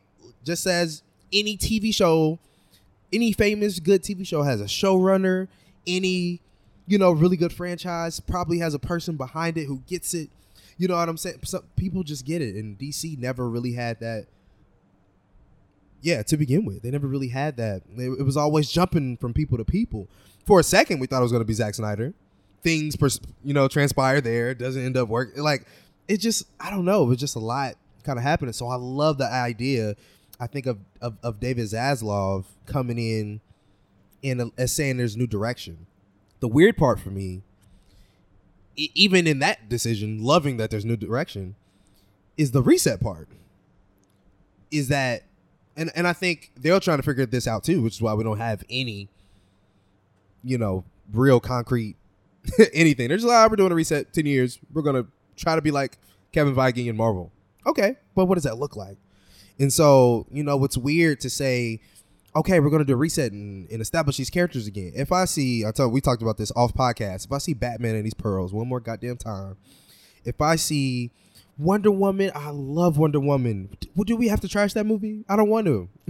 I don't want to. It's a good, and there's one other kind of lingering thing in my mind is that because of the way all of this started, no matter what you do, Marvel will always have the better outlook overall. There's no matter, DC could reset right now and go crazy. Everyone will always be like, but the MCU when it started out though. You know what I'm saying? And so I wonder if they see it from that perspective in terms of a reset. I love the idea of, yes, let's do a 10-year plan. But what does that mean? Like, do we have to reset completely? I think is the only part that's weirding me out a little bit about the language. And so I think that's something I'm trying to figure out in my head as things transpire, because as a property that has been putting out some low-key bangers that for some reason, it's just that the Marvelness of it all, we keep forgetting, like the Batman didn't come out and Joker didn't come out. We act like Birds of Prey is a bad movie. I don't know, like, where some of this stuff is coming from. You know what I'm saying? I'm like, Shazam is right there. Black Adam is, what are we doing? Like, is that needed that much? Where, yeah, I don't know. So it's a lot to talk about and kind of wrap our heads around. But it feels like, it feels like DC's trying to catch up with something that they'll never be able to catch. Like, we're trying to be Marvel, but you're never going to be that. You've already lost, bro. It's like one of them things where it's like, just be yourself at this point. You can only do what you can do. Maybe structure like them? Yes, of course. They can be an influence and an inspiration. There's been a ton of references to each other recently. There was a Superman reference in Eternals, and there was Iron Man reference in DC Super Pets. You know what I'm saying? But it's like, I don't know. There has to be like a middle ground where you both are yourself and you understand that influence. And right now it feels like more of just you trying to be like them completely than to be your own. So yeah, that's some of my thoughts. Yeah, well, what I like to say with the whole DC Marvel comparison is that I agree with you. They'll never catch up at this point. It's a losing race, but no studio will catch up because DC is not exclusive to trying to create the shared cinematic universe whole model. And Marvel didn't invent that. The comic books invented that, right? And so there were also other movies and franchises that did it decades before. There were crossovers in the fucking 1940s, like it happened. But Marvel popularized it, of course, right? They established the new model for what it exists as now. No studio can catch up. So I don't even like to, draw that comparison because I tell people Star Wars can't do it. Fucking the Monsterverse can't do it. It's not happening. There's a ton of dead shared universes out there that just didn't work because they can't replicate that same success because there can really only be one and one who's done it so successfully to the degree that Marvel has. Like it's stupid to even, I think, make that comparison. not calling you that obviously, but I just think that it's just like it's a weird thing to do now. Like we all have the fucking proof to show like this is not a race. It's Michael Jordan playing in the game by himself. Like that's what it is. But there's so many things too. Like I think one thing that I've been thinking a lot about with this whole situation is that I think that there needs to be space that exists for smaller superhero movies to exist. I don't think that every superhero movie that we get should cost $200, $250, $300 million. Like we cannot have the biggest movies all the time. There has to be room for variety. There has to be room for different types of stakes. Everything can't be about the end of the world or an apocalyptic event, right? And I think that's what will have the genre continue to thrive in the coming years is to see that variety that exists. Even a movie like Joker cost $70 million around that area, and look what it did, right? And so I think the idea of creating a smaller movie, 90 million, I mean, to everybody else, it's not small, but relatively compared to everything else that's out there, smaller movie, but you still also have to design it for the big screen if that's how you're going to do it. Just because it costs $90 million and just because you're spending that money doesn't mean it's going to be reflected in how you're shooting the film. It actually still has to be designed that way, and the care has to be put into it to account for what that run is going to look like. And then we also found out that it's not even just about the price tag of the movie, it's about all the incurring costs that would then come down the road. The millions more that it would take to market this movie. They estimated it would take at least like another $30 to $50 million to market it if they were to put it in movies, in the movie theaters. It would take another millions more to have these actors and the crew be a part of a marketing campaign and press to promote the movie. Nearly doubling the size of what they spent, right? And so if you see a movie and you watch it as an executive and you see that it's not great and you're not really in a position to spend more money on it because they are cutting costs across the company as a whole. It's not exclusive to DC. There's other shit that's been canceled. People, you should look at CNN Plus. That literally launched and got killed within a week, and it cost $300 million. Like, that's what this guy is about. He's not afraid to make these really tough decisions. Like, that's crazy. $300 million on a streaming service and you kill it within a week. So we should have already known, like, oh, he's serious. He's about his business. He's really trying to turn this ship around. Now, that has different meanings because does everything need to be to the scale of a Batman or a Black Adam? No, I don't think so. I think we need room for smaller stories, but they still have to be good at the end of the day. They still actually have to turn out to be good products. And then you have people that say like, oh, well, that hasn't stopped them from putting out shitty movies before. And that's totally reasonable because art is subjective and people's filmmakers' visions and what they pour their heart into. Like, let's leave it up to interpretation for how people view that. I totally get that. And I'm there.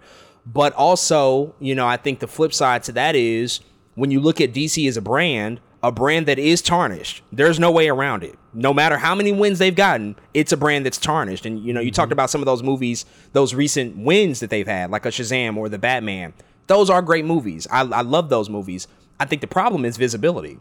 A lot of people haven't seen Shazam, as great as it is, because they don't trust DC. They don't want to go see DC. The Suicide Squad came out in theaters last year. I think it's a great movie. It bombed. It literally bombed because the first Suicide Squad sucked. It just sucked. We got to be real about it. So DC as a brand has been tarnished over the past decade, and it's had a lack of direction because of a lot of the leadership changes, which is no fault to DC's own. That's a corporate thing. And so when you recognize that as a fact and you start having to make decisions, what are you going to do? Are you going to continue to put out stuff that further tarnishes that brand? Or are you going to make a choice that says, this is going to hurt a lot of people. This is going to fucking suck.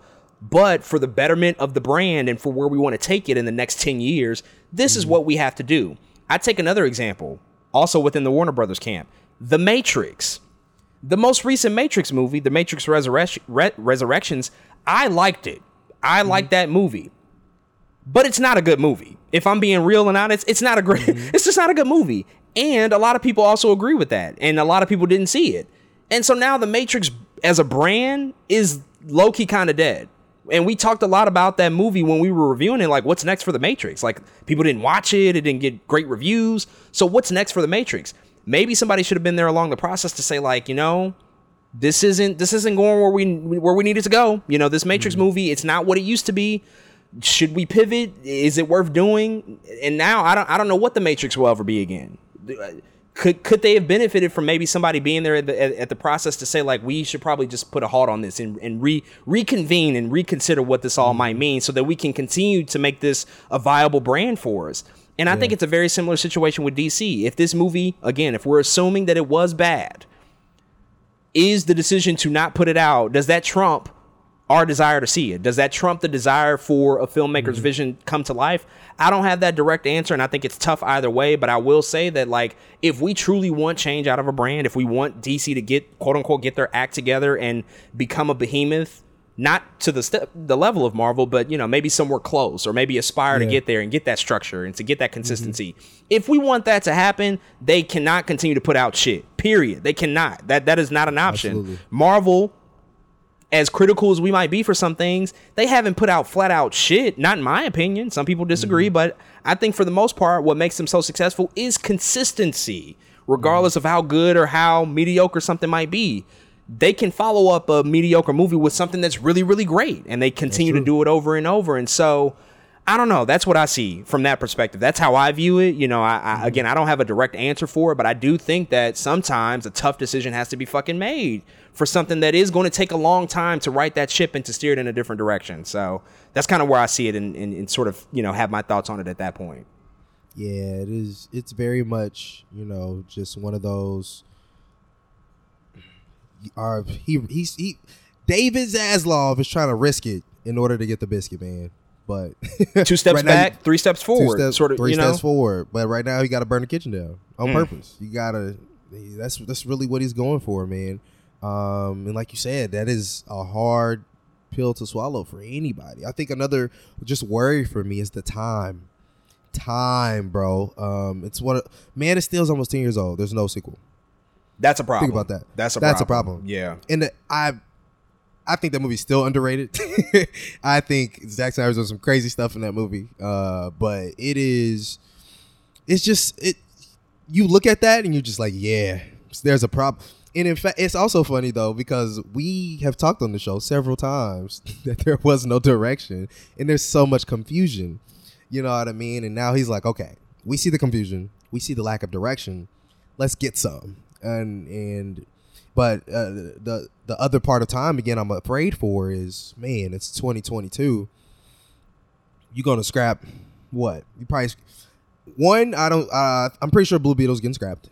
I'm pretty sure any signs of a Static movie's getting scrapped for right now in my mind, right? And that's a shame. That's a real that hurts. Yeah, that really hurts. And that's to my point about, like, we need characters with, like, we can't keep doing the same stories. We need to see these other characters, and there does have to be a risk at a certain point to say, like, okay, let's look at these other smaller characters who haven't gotten the opportunity to shine before, and, like, let's put those resources behind them from the get go. And maybe that's what he's going for. We don't know, because Batgirl was greenlit out from under his direction. He wasn't in charge of the company. So maybe if he was involved in that decision, it wouldn't have happened. It wouldn't have happened. He probably could have said, like, okay, all right, well, let's give it what it needs to make it successful. And so maybe we can do that with these other characters you mentioned. But I'm scared for those too, because you can't say we want DC to be Marvel and not give the platform to those characters that need that. You can't highlight the same people over and over. Yeah, I have a feeling that even with this 10-year plan, my hope is that that's where we start. You know what I'm saying? I know he's talking about, oh, let's give this to Superman, this to Wonder Woman, this to Batman. Let's redo. Well, let's redo Batman too. Batman could have started, or Batgirl could have started. You know what I'm saying? That world could be different. You could start maybe not at the Bat family, but again, a very much older Batman. We don't have to go through the beginning again. You don't have to be year 2 like the Batman either. You can be a very much older, even closer to a Ben Affleck Bruce Wayne, you know what I mean? But it's closer to establishing the Bat family. And then Batgirl comes in, and then Red Hood comes. Like, they're just stories being told from the comic book side and the video game side.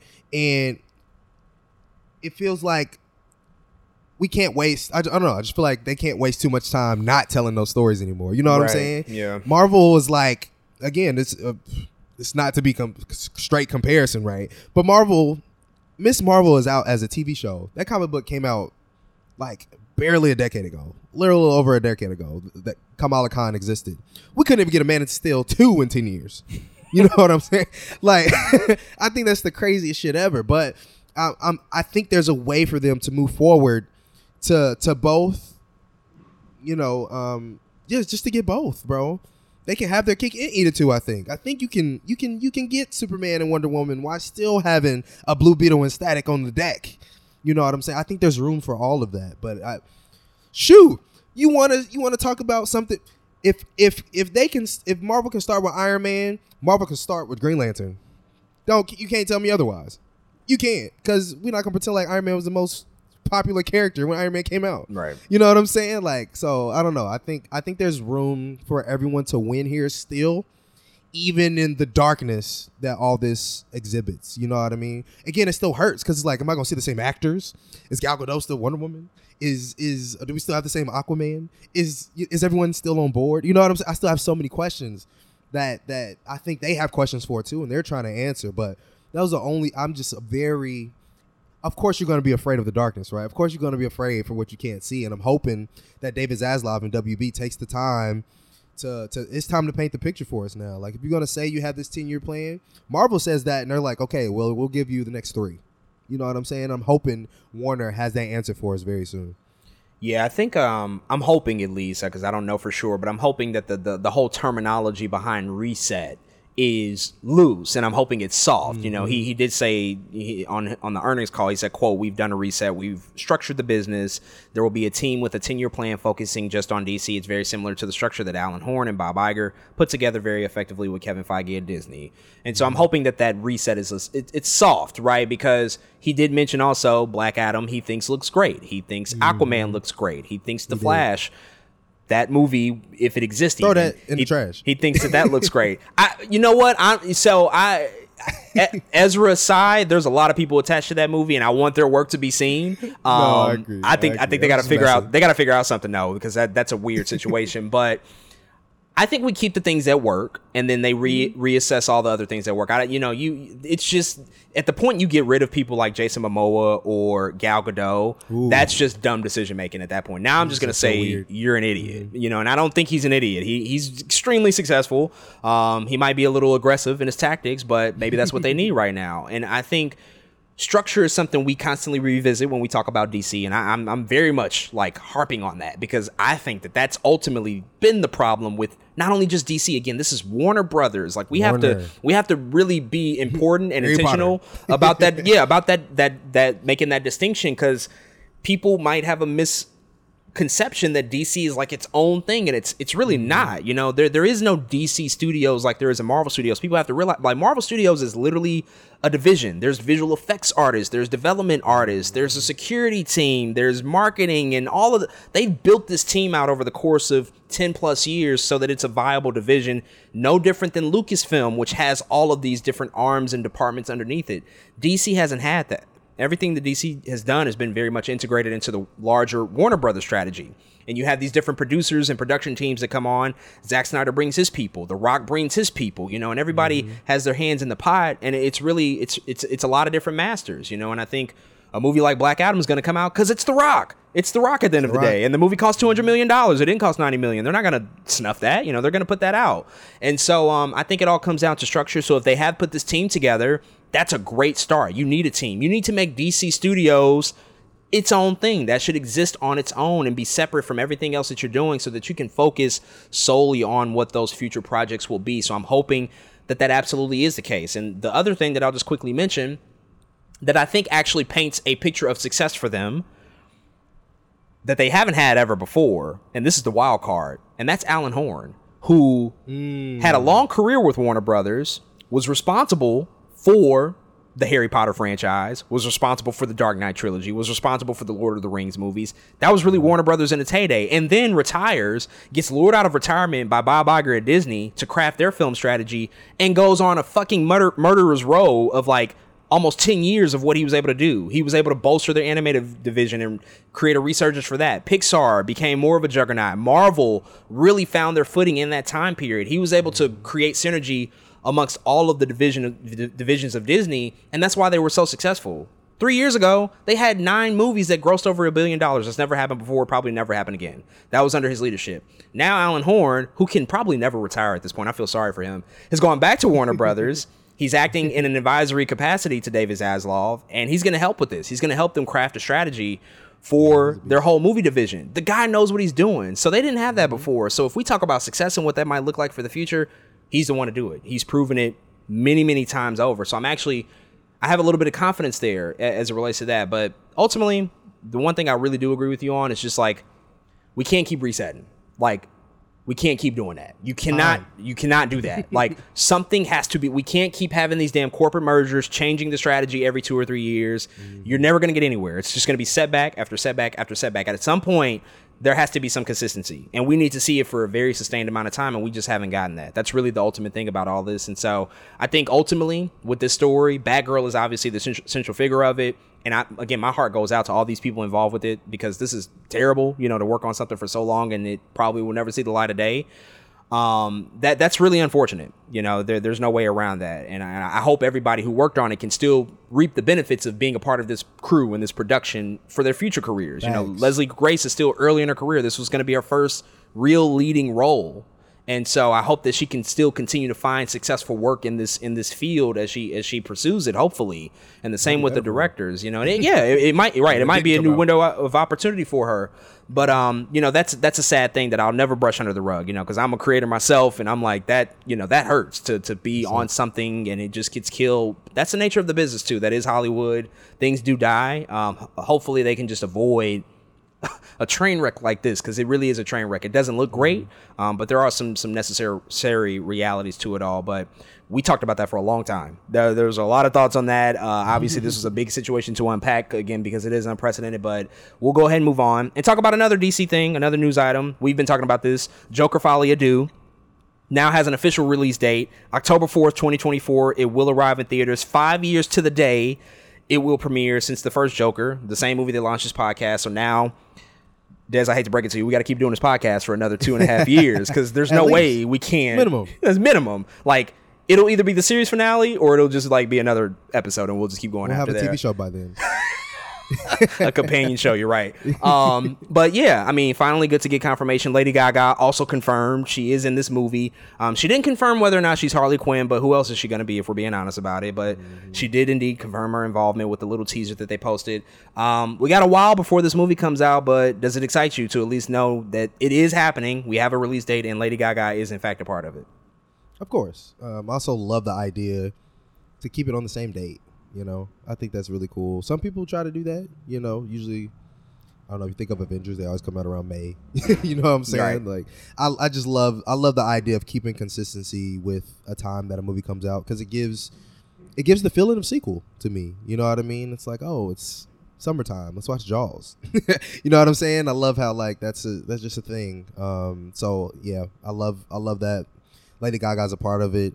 Again, I think she's exceptional, man, in the things that we've seen her in so far. Of course she's Harley Quinn, but I also love how they're like waiting to show her. I love here's just the silhouette, because there's so much time for us to get there. You know what I mean? They have a lot of marketing, I think, to play with in between that time. This is kind of a long time to have to sit on something. Like around October next year, we're gonna be like, damn, that movie still ain't out, and we gotta wait another year. You know what I'm saying? Like, that's a long time, and so I'm all for again, whatever marketing choices they make, but still very much excited. Like you said, launch this podcast, a movie we very much appreciated on the show. And now, you know, we hold dear to us because of this show. So I'm very much excited to watch it. And of course, we'll be there. Well said, man. And we can't forget that this is slated to be a musical, or at least it will have musical sequences, which, you know, again, why else would you get Lady Gaga, one of the most talented singers in the world? I think Joaquin, he's going to need this time to get himself ready to match the vocal performance of a true artisan like herself. But he's gonna do it.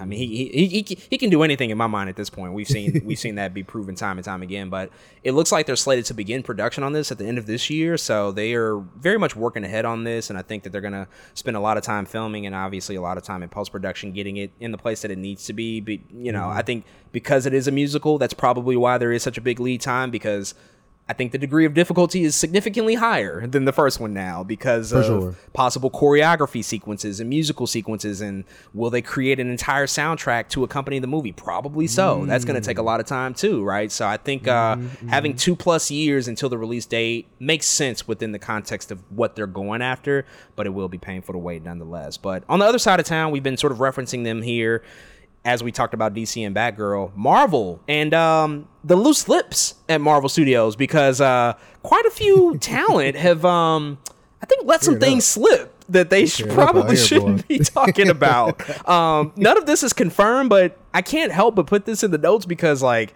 why else would they say these things? It must be real, especially as we know D23 is also around the corner, and we suspect that more announcements about the future of Marvel Studios will be made.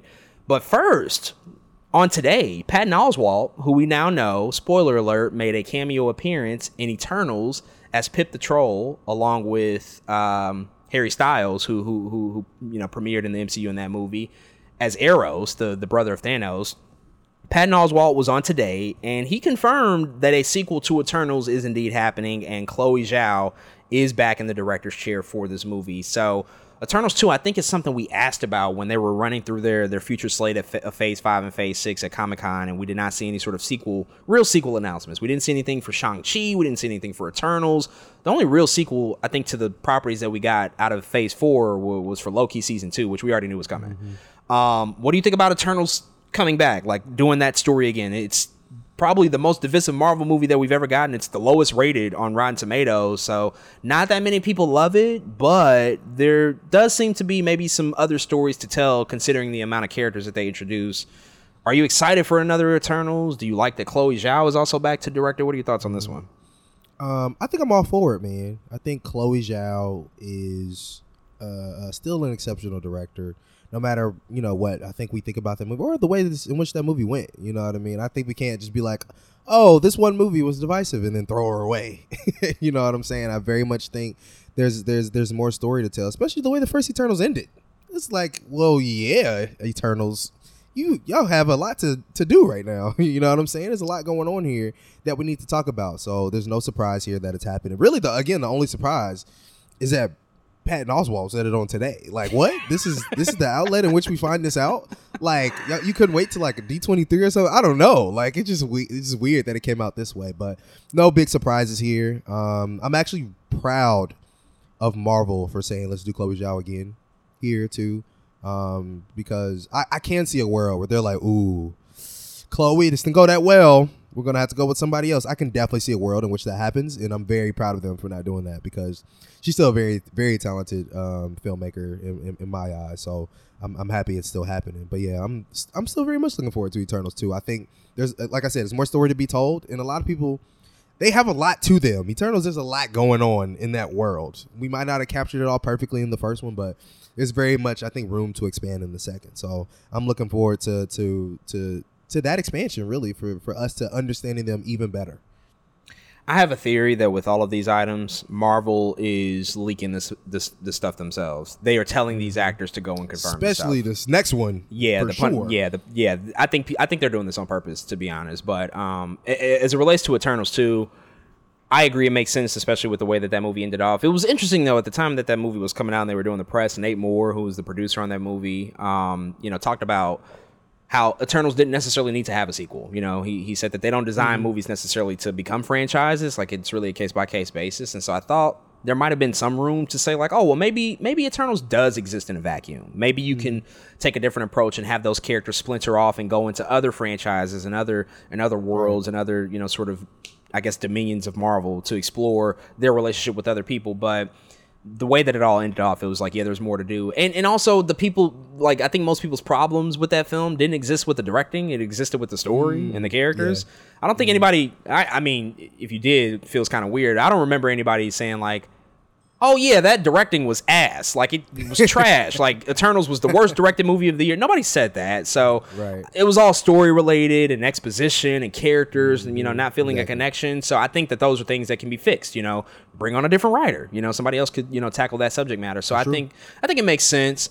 It certainly won't be the most anticipated project that they do, you know, not by me and probably not by most people. But there is more. There absolutely is more. And I also suspect that these characters, at least a few of them, are going to be very central to whatever the future iteration of the Avengers will be. They're going to be very central. So you have to create more roadmap. Exactly. So there has to be more roadmap for that. The other one that we just found out from Rosario Dawson. She was just recently over this past weekend at the Chicago Comic and Entertainment Expo. And she said apparently that she just found out that the Punisher is going to be coming back, and Jon Bernthal himself, who played the Punisher in the Marvel Netflix universe, will be returning as well. And she ended off by saying like, let's make it happen, sort of as a charge to fans to say like, you know, if you say you want it, it'll happen. But she's also kind of low-key confirming that it is happening in a kind of weird roundabout way. I don't really get the statement, if I'm being honest with you, but her words, she said that she found out yesterday that it was happening again. So I don't know how else we should interpret it, but the fact that the Punisher's coming back. Now, how he will come back, when he will come back, don't have those details, but it seems like Marvel is not only going back to the well on the Vincent D'Onofrio, Charlie Cox Marvel Netflix character, that they might also be returning back to Jon Bernthal himself to come back as Frank Castle, aka the Punisher. What are your thoughts on this one? Man, Rosario, man. I think she was just she's having a great weekend. I think she was excited. Because did you see Dave Filoni hit her up?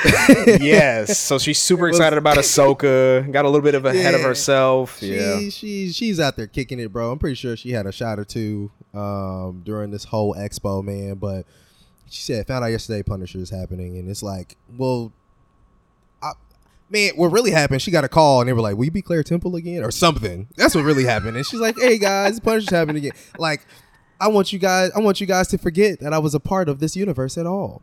The Punisher is happening, guys. And you're just like, why if you out of all people would hear that the Punisher? We were supposed to just like forget who Miss Night Nurse over here. But I love, I just love this, that the way, the energy, I think, in which she like says something like this, you know what I mean? Like, to let people know that the Punisher is coming back in this way. So yeah, man, I'm excited for it. Of course, we just got done talking about Jon Bernthal a little bit, but to see Punisher back in any capacity, I'm really excited for. Really bring back the entire Defenders universe except Finn Jones as Iron Fist, and I'm good. In fact, make Jessica Henwick fucking Iron Fist. I'll be down for that shit. Like, and I'm good. But I think again, slowly and surely, they are going to start to bleed some of that stuff over. Like, I wouldn't be surprised if they brought Jessica Jones in something later on. You know what I mean? Like, I'm not going to be surprised because of the Charlie Cox and Vincent D'Onofrio of it all, and now because of the Punisher / Jon Bernthal of it all. But I can't wait to hear like a super official one, you know, where they're like, just like we just seen, they're doing Daredevil Born Again. Like, I can't wait to see like, oh, here's the Punisher also in Daredevil Born or something. You know what I'm saying? Like, I can't wait to see where he pops up officially. But again, to hear it this way is like, Rosario knows something for real. So I ain't gonna like not trust her. You know what I'm saying? So I'm excited. A little bit out there, but I think the reason that 18 episodes will be premiering with Daredevil Born Again is because they're going to bring everybody back.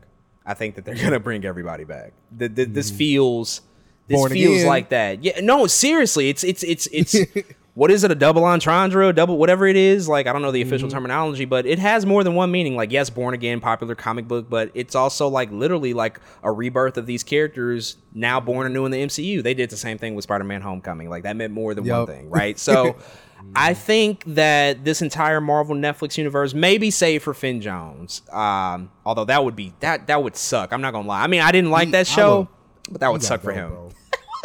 That would really suck for him if he was the only one that they can call back. They got to at least like not call back somebody else. But I suspect that the reason that series is 18 episodes is because it's not just about Daredevil. It's going to be about all these characters. So they need the time to tell that story, because to go from 6 to 18 is drastic. That's 3 times the amount of what you've been doing. Like, why? I mean, yeah, Born Again is important, but damn, 18 episodes, you've never taken on that type of endeavor before. And so I can only surmise that maybe the reason is because they need all of that real estate to exist, because they're not only going to bring back Charlie Cox's Daredevil appropriately in that story. They're not only going to have Kingpin, they're also going to go back and bring back Jessica Jones and maybe Luke Cage and what's Misty Knight's character and the other one, the sisters of the I can't remember what their name. You mean like Nightshade and all them? That team up with Misty Knight and the other woman. I think there's just a bunch of iterations of those characters that they might. Talking about her and Colleen Wing. Yes. Daughters of the Dragon. Daughters of the Dragon. So I think they might be going back to the well on all of that stuff. Could be dead ass wrong, obviously. It could just be a Daredevil story, but this might be that. This might be like, Punisher is also going to be a part of that story. Or it could also mean Punisher's getting his own, show at some point in time. But it'll be interesting because we know that John Bernthal prediction, I mean, all of those Marvel Netflix shows were violent and explicit. That was the most violent and explicit. Like, that was on even another level. Woo. Like, we're approaching NC-17 territory if we're being real with that one. So I don't know how they do it. I don't know what it looks like, but I'd be totally on board. John Bernthal killed it in that role. That is really another standout for him. One of his best performances as a character to date, and just everything he did with Daredevil in that series in season 2. My God, oh my goodness! If we can get that back again, Daredevil season 2 is it's elite. It's top tier. It's one of the best comic book adaptations of anything we've ever seen. It's incredible. So if they can recreate that magic, hell, I'm on board for it. In the last item, talking about somebody getting ahead of themselves, I think that this is also another case of that. Also, at another con that just happened this past weekend, at the TGH Superhero Car Show and Comic-Con in San Antonio, the one and only Giancarlo Esposito confirmed that he's had meetings with Marvel, or at least he's met with Marvel one time. He's had a general meeting. This is not out of the norm. A lot of actors have general meetings with Marvel. This is taking place, and sometimes it doesn't go anywhere. Like Taron Egerton, a lot of people are calling for him as Wolverine. He's mentioned he's had a general meeting with Marvel. Nothing's come to fruition yet, so it's not uncommon for that to occur. And it doesn't necessarily mean that something will happen. It's just a meeting, right? And so he mentioned that he did have a meeting with Marvel, but fans asked him, like, well, who would you want to play if you got a chance to play in that sandbox? And he most notably highlighted Magneto, Doctor Doom, and Professor X as potential MCU roles. Sounds familiar. I think it all makes sense for what the fan casting has been for like the past, 5-6 years, especially with the Fox acquisition and like the reality that these characters might be coming into play now. This is the most least confirmed thing I think out of this list. Like the other two, probably close to actually really happening. This one could still be really far off because we have no sight of the X-Men, in the near future, and also like Doctor Doom. Who knows when that character will surface in the MCU? But what do you think about Giancarlo joining the MCU as a whole? And who would you want to see him play? Who specifically would you want to see him take on if he were to join the MCU? Man, first of all, we love Giancarlo on this show, man. Directly, indirectly, we talk about this dude all the time, and how I think we enjoy him as an actor, man. He really is not only talented, but at this point, he's decorated, bro. Like, you can't tell me this dude isn't a legend. He's literally done it all and seen it all at this point, except being in the MCU. So I think it's time. I think he really, out of all these, it's we talked about this offline too on Twitter, I think, but he can be either Professor X or Magneto. I still have a different vision for Doctor Doom than him. I would love for Doom to be closer to a I don't know, maybe just somebody younger than him, I think. In I think the power that Doctor Doom, I don't know, withholds. I also just imagine somebody a little bigger in stature than Giancarlo is. He's not the biggest person in the world, you know what I'm saying? But I absolutely still very much see him as a Professor X or Magneto. It's just too perfect to say no to, man. We also talked about fan casting Bryan Cranston on the other side of whichever one. And you even talked about how you could switch them and they both make sense. I was like, God damn, you actually blew my mind when you said that shit. Isn't it crazy? Because I was like, yes, they both work. I still like the Bryan Cranston as Professor X just because he's bald. all the time. He looks too perfect for it. He just looks too perfect, man. And I love Giancarlo on the other side because Magneto always has like these gray hairs coming off the side of his head, which Giancarlo already has. Like, it's right there. But it is what it is, man. He could literally play anything he wants and I'd be happy. But I would love for him to have a bigger, more prominent role in the MCU, and one of those two would definitely do it, man. Either one, and I'm happy. But I'm still leaning to the Magneto side at this time. For sure. He also mentioned a Dr. Freeze, which I'd looked and I was like, wait, what? There's no Dr. Freeze in Marvel. That's not a character that exists. And I was like, wait, what does he mean by this? And I'm wondering if he also actually meant to say Mr. Freeze, and maybe he's getting his wires crossed and he met with DC instead of Marvel, and we're being just completely led astray. So I'm like, wait a second, is Giancarlo gonna pop up as Magneto and Mr. Freeze in the Batman 2 from Matt Reeves? Who knows? Maybe. I don't know. That being said, though, Giancarlo coming into the MCU, I've been here for it. He's really one of my favorite actors, I think, if I'm being honest about it, especially when it comes to TV. He's been ruling TV. I'm in the last days of Better Call Saul as we speak, and the new shades of his character that he continues to show as Gus Fring is it's astounding that he continues to evolve and iterate on that character even after almost 15 years. On top of everything else he's played, the man has a resume that's incredible. We talked a lot about him on The Boys as well. If I had to pick, I would only say Professor X because it would be different for him, because he's been the villain for so long now. So long. He's done so many villain roles because of what he did as Gus Fring, and that really helped bolster his career into other TV shows like The Boys, where he's playing sort of a villain again. He's a villain in The Mandalorian. He's a villain in Far Cry. He's really tackling villain roles in almost every medium at this point, which is great. Line his pockets from here to eternity because he deserves it. But if I want to see him challenge himself on top of like having a very prominent role in the MCU, like you said, and be around for more than like one appearance, I think Professor X can also get it done. And I would love to see him be a little bit more altruistic and maybe be a good guy, somebody we can root for, which can show us a little bit something different from him and as an actor that we haven't seen in a while. What I will say is that Marvel has been doing a good job of implementing ideas from newer comic books, right?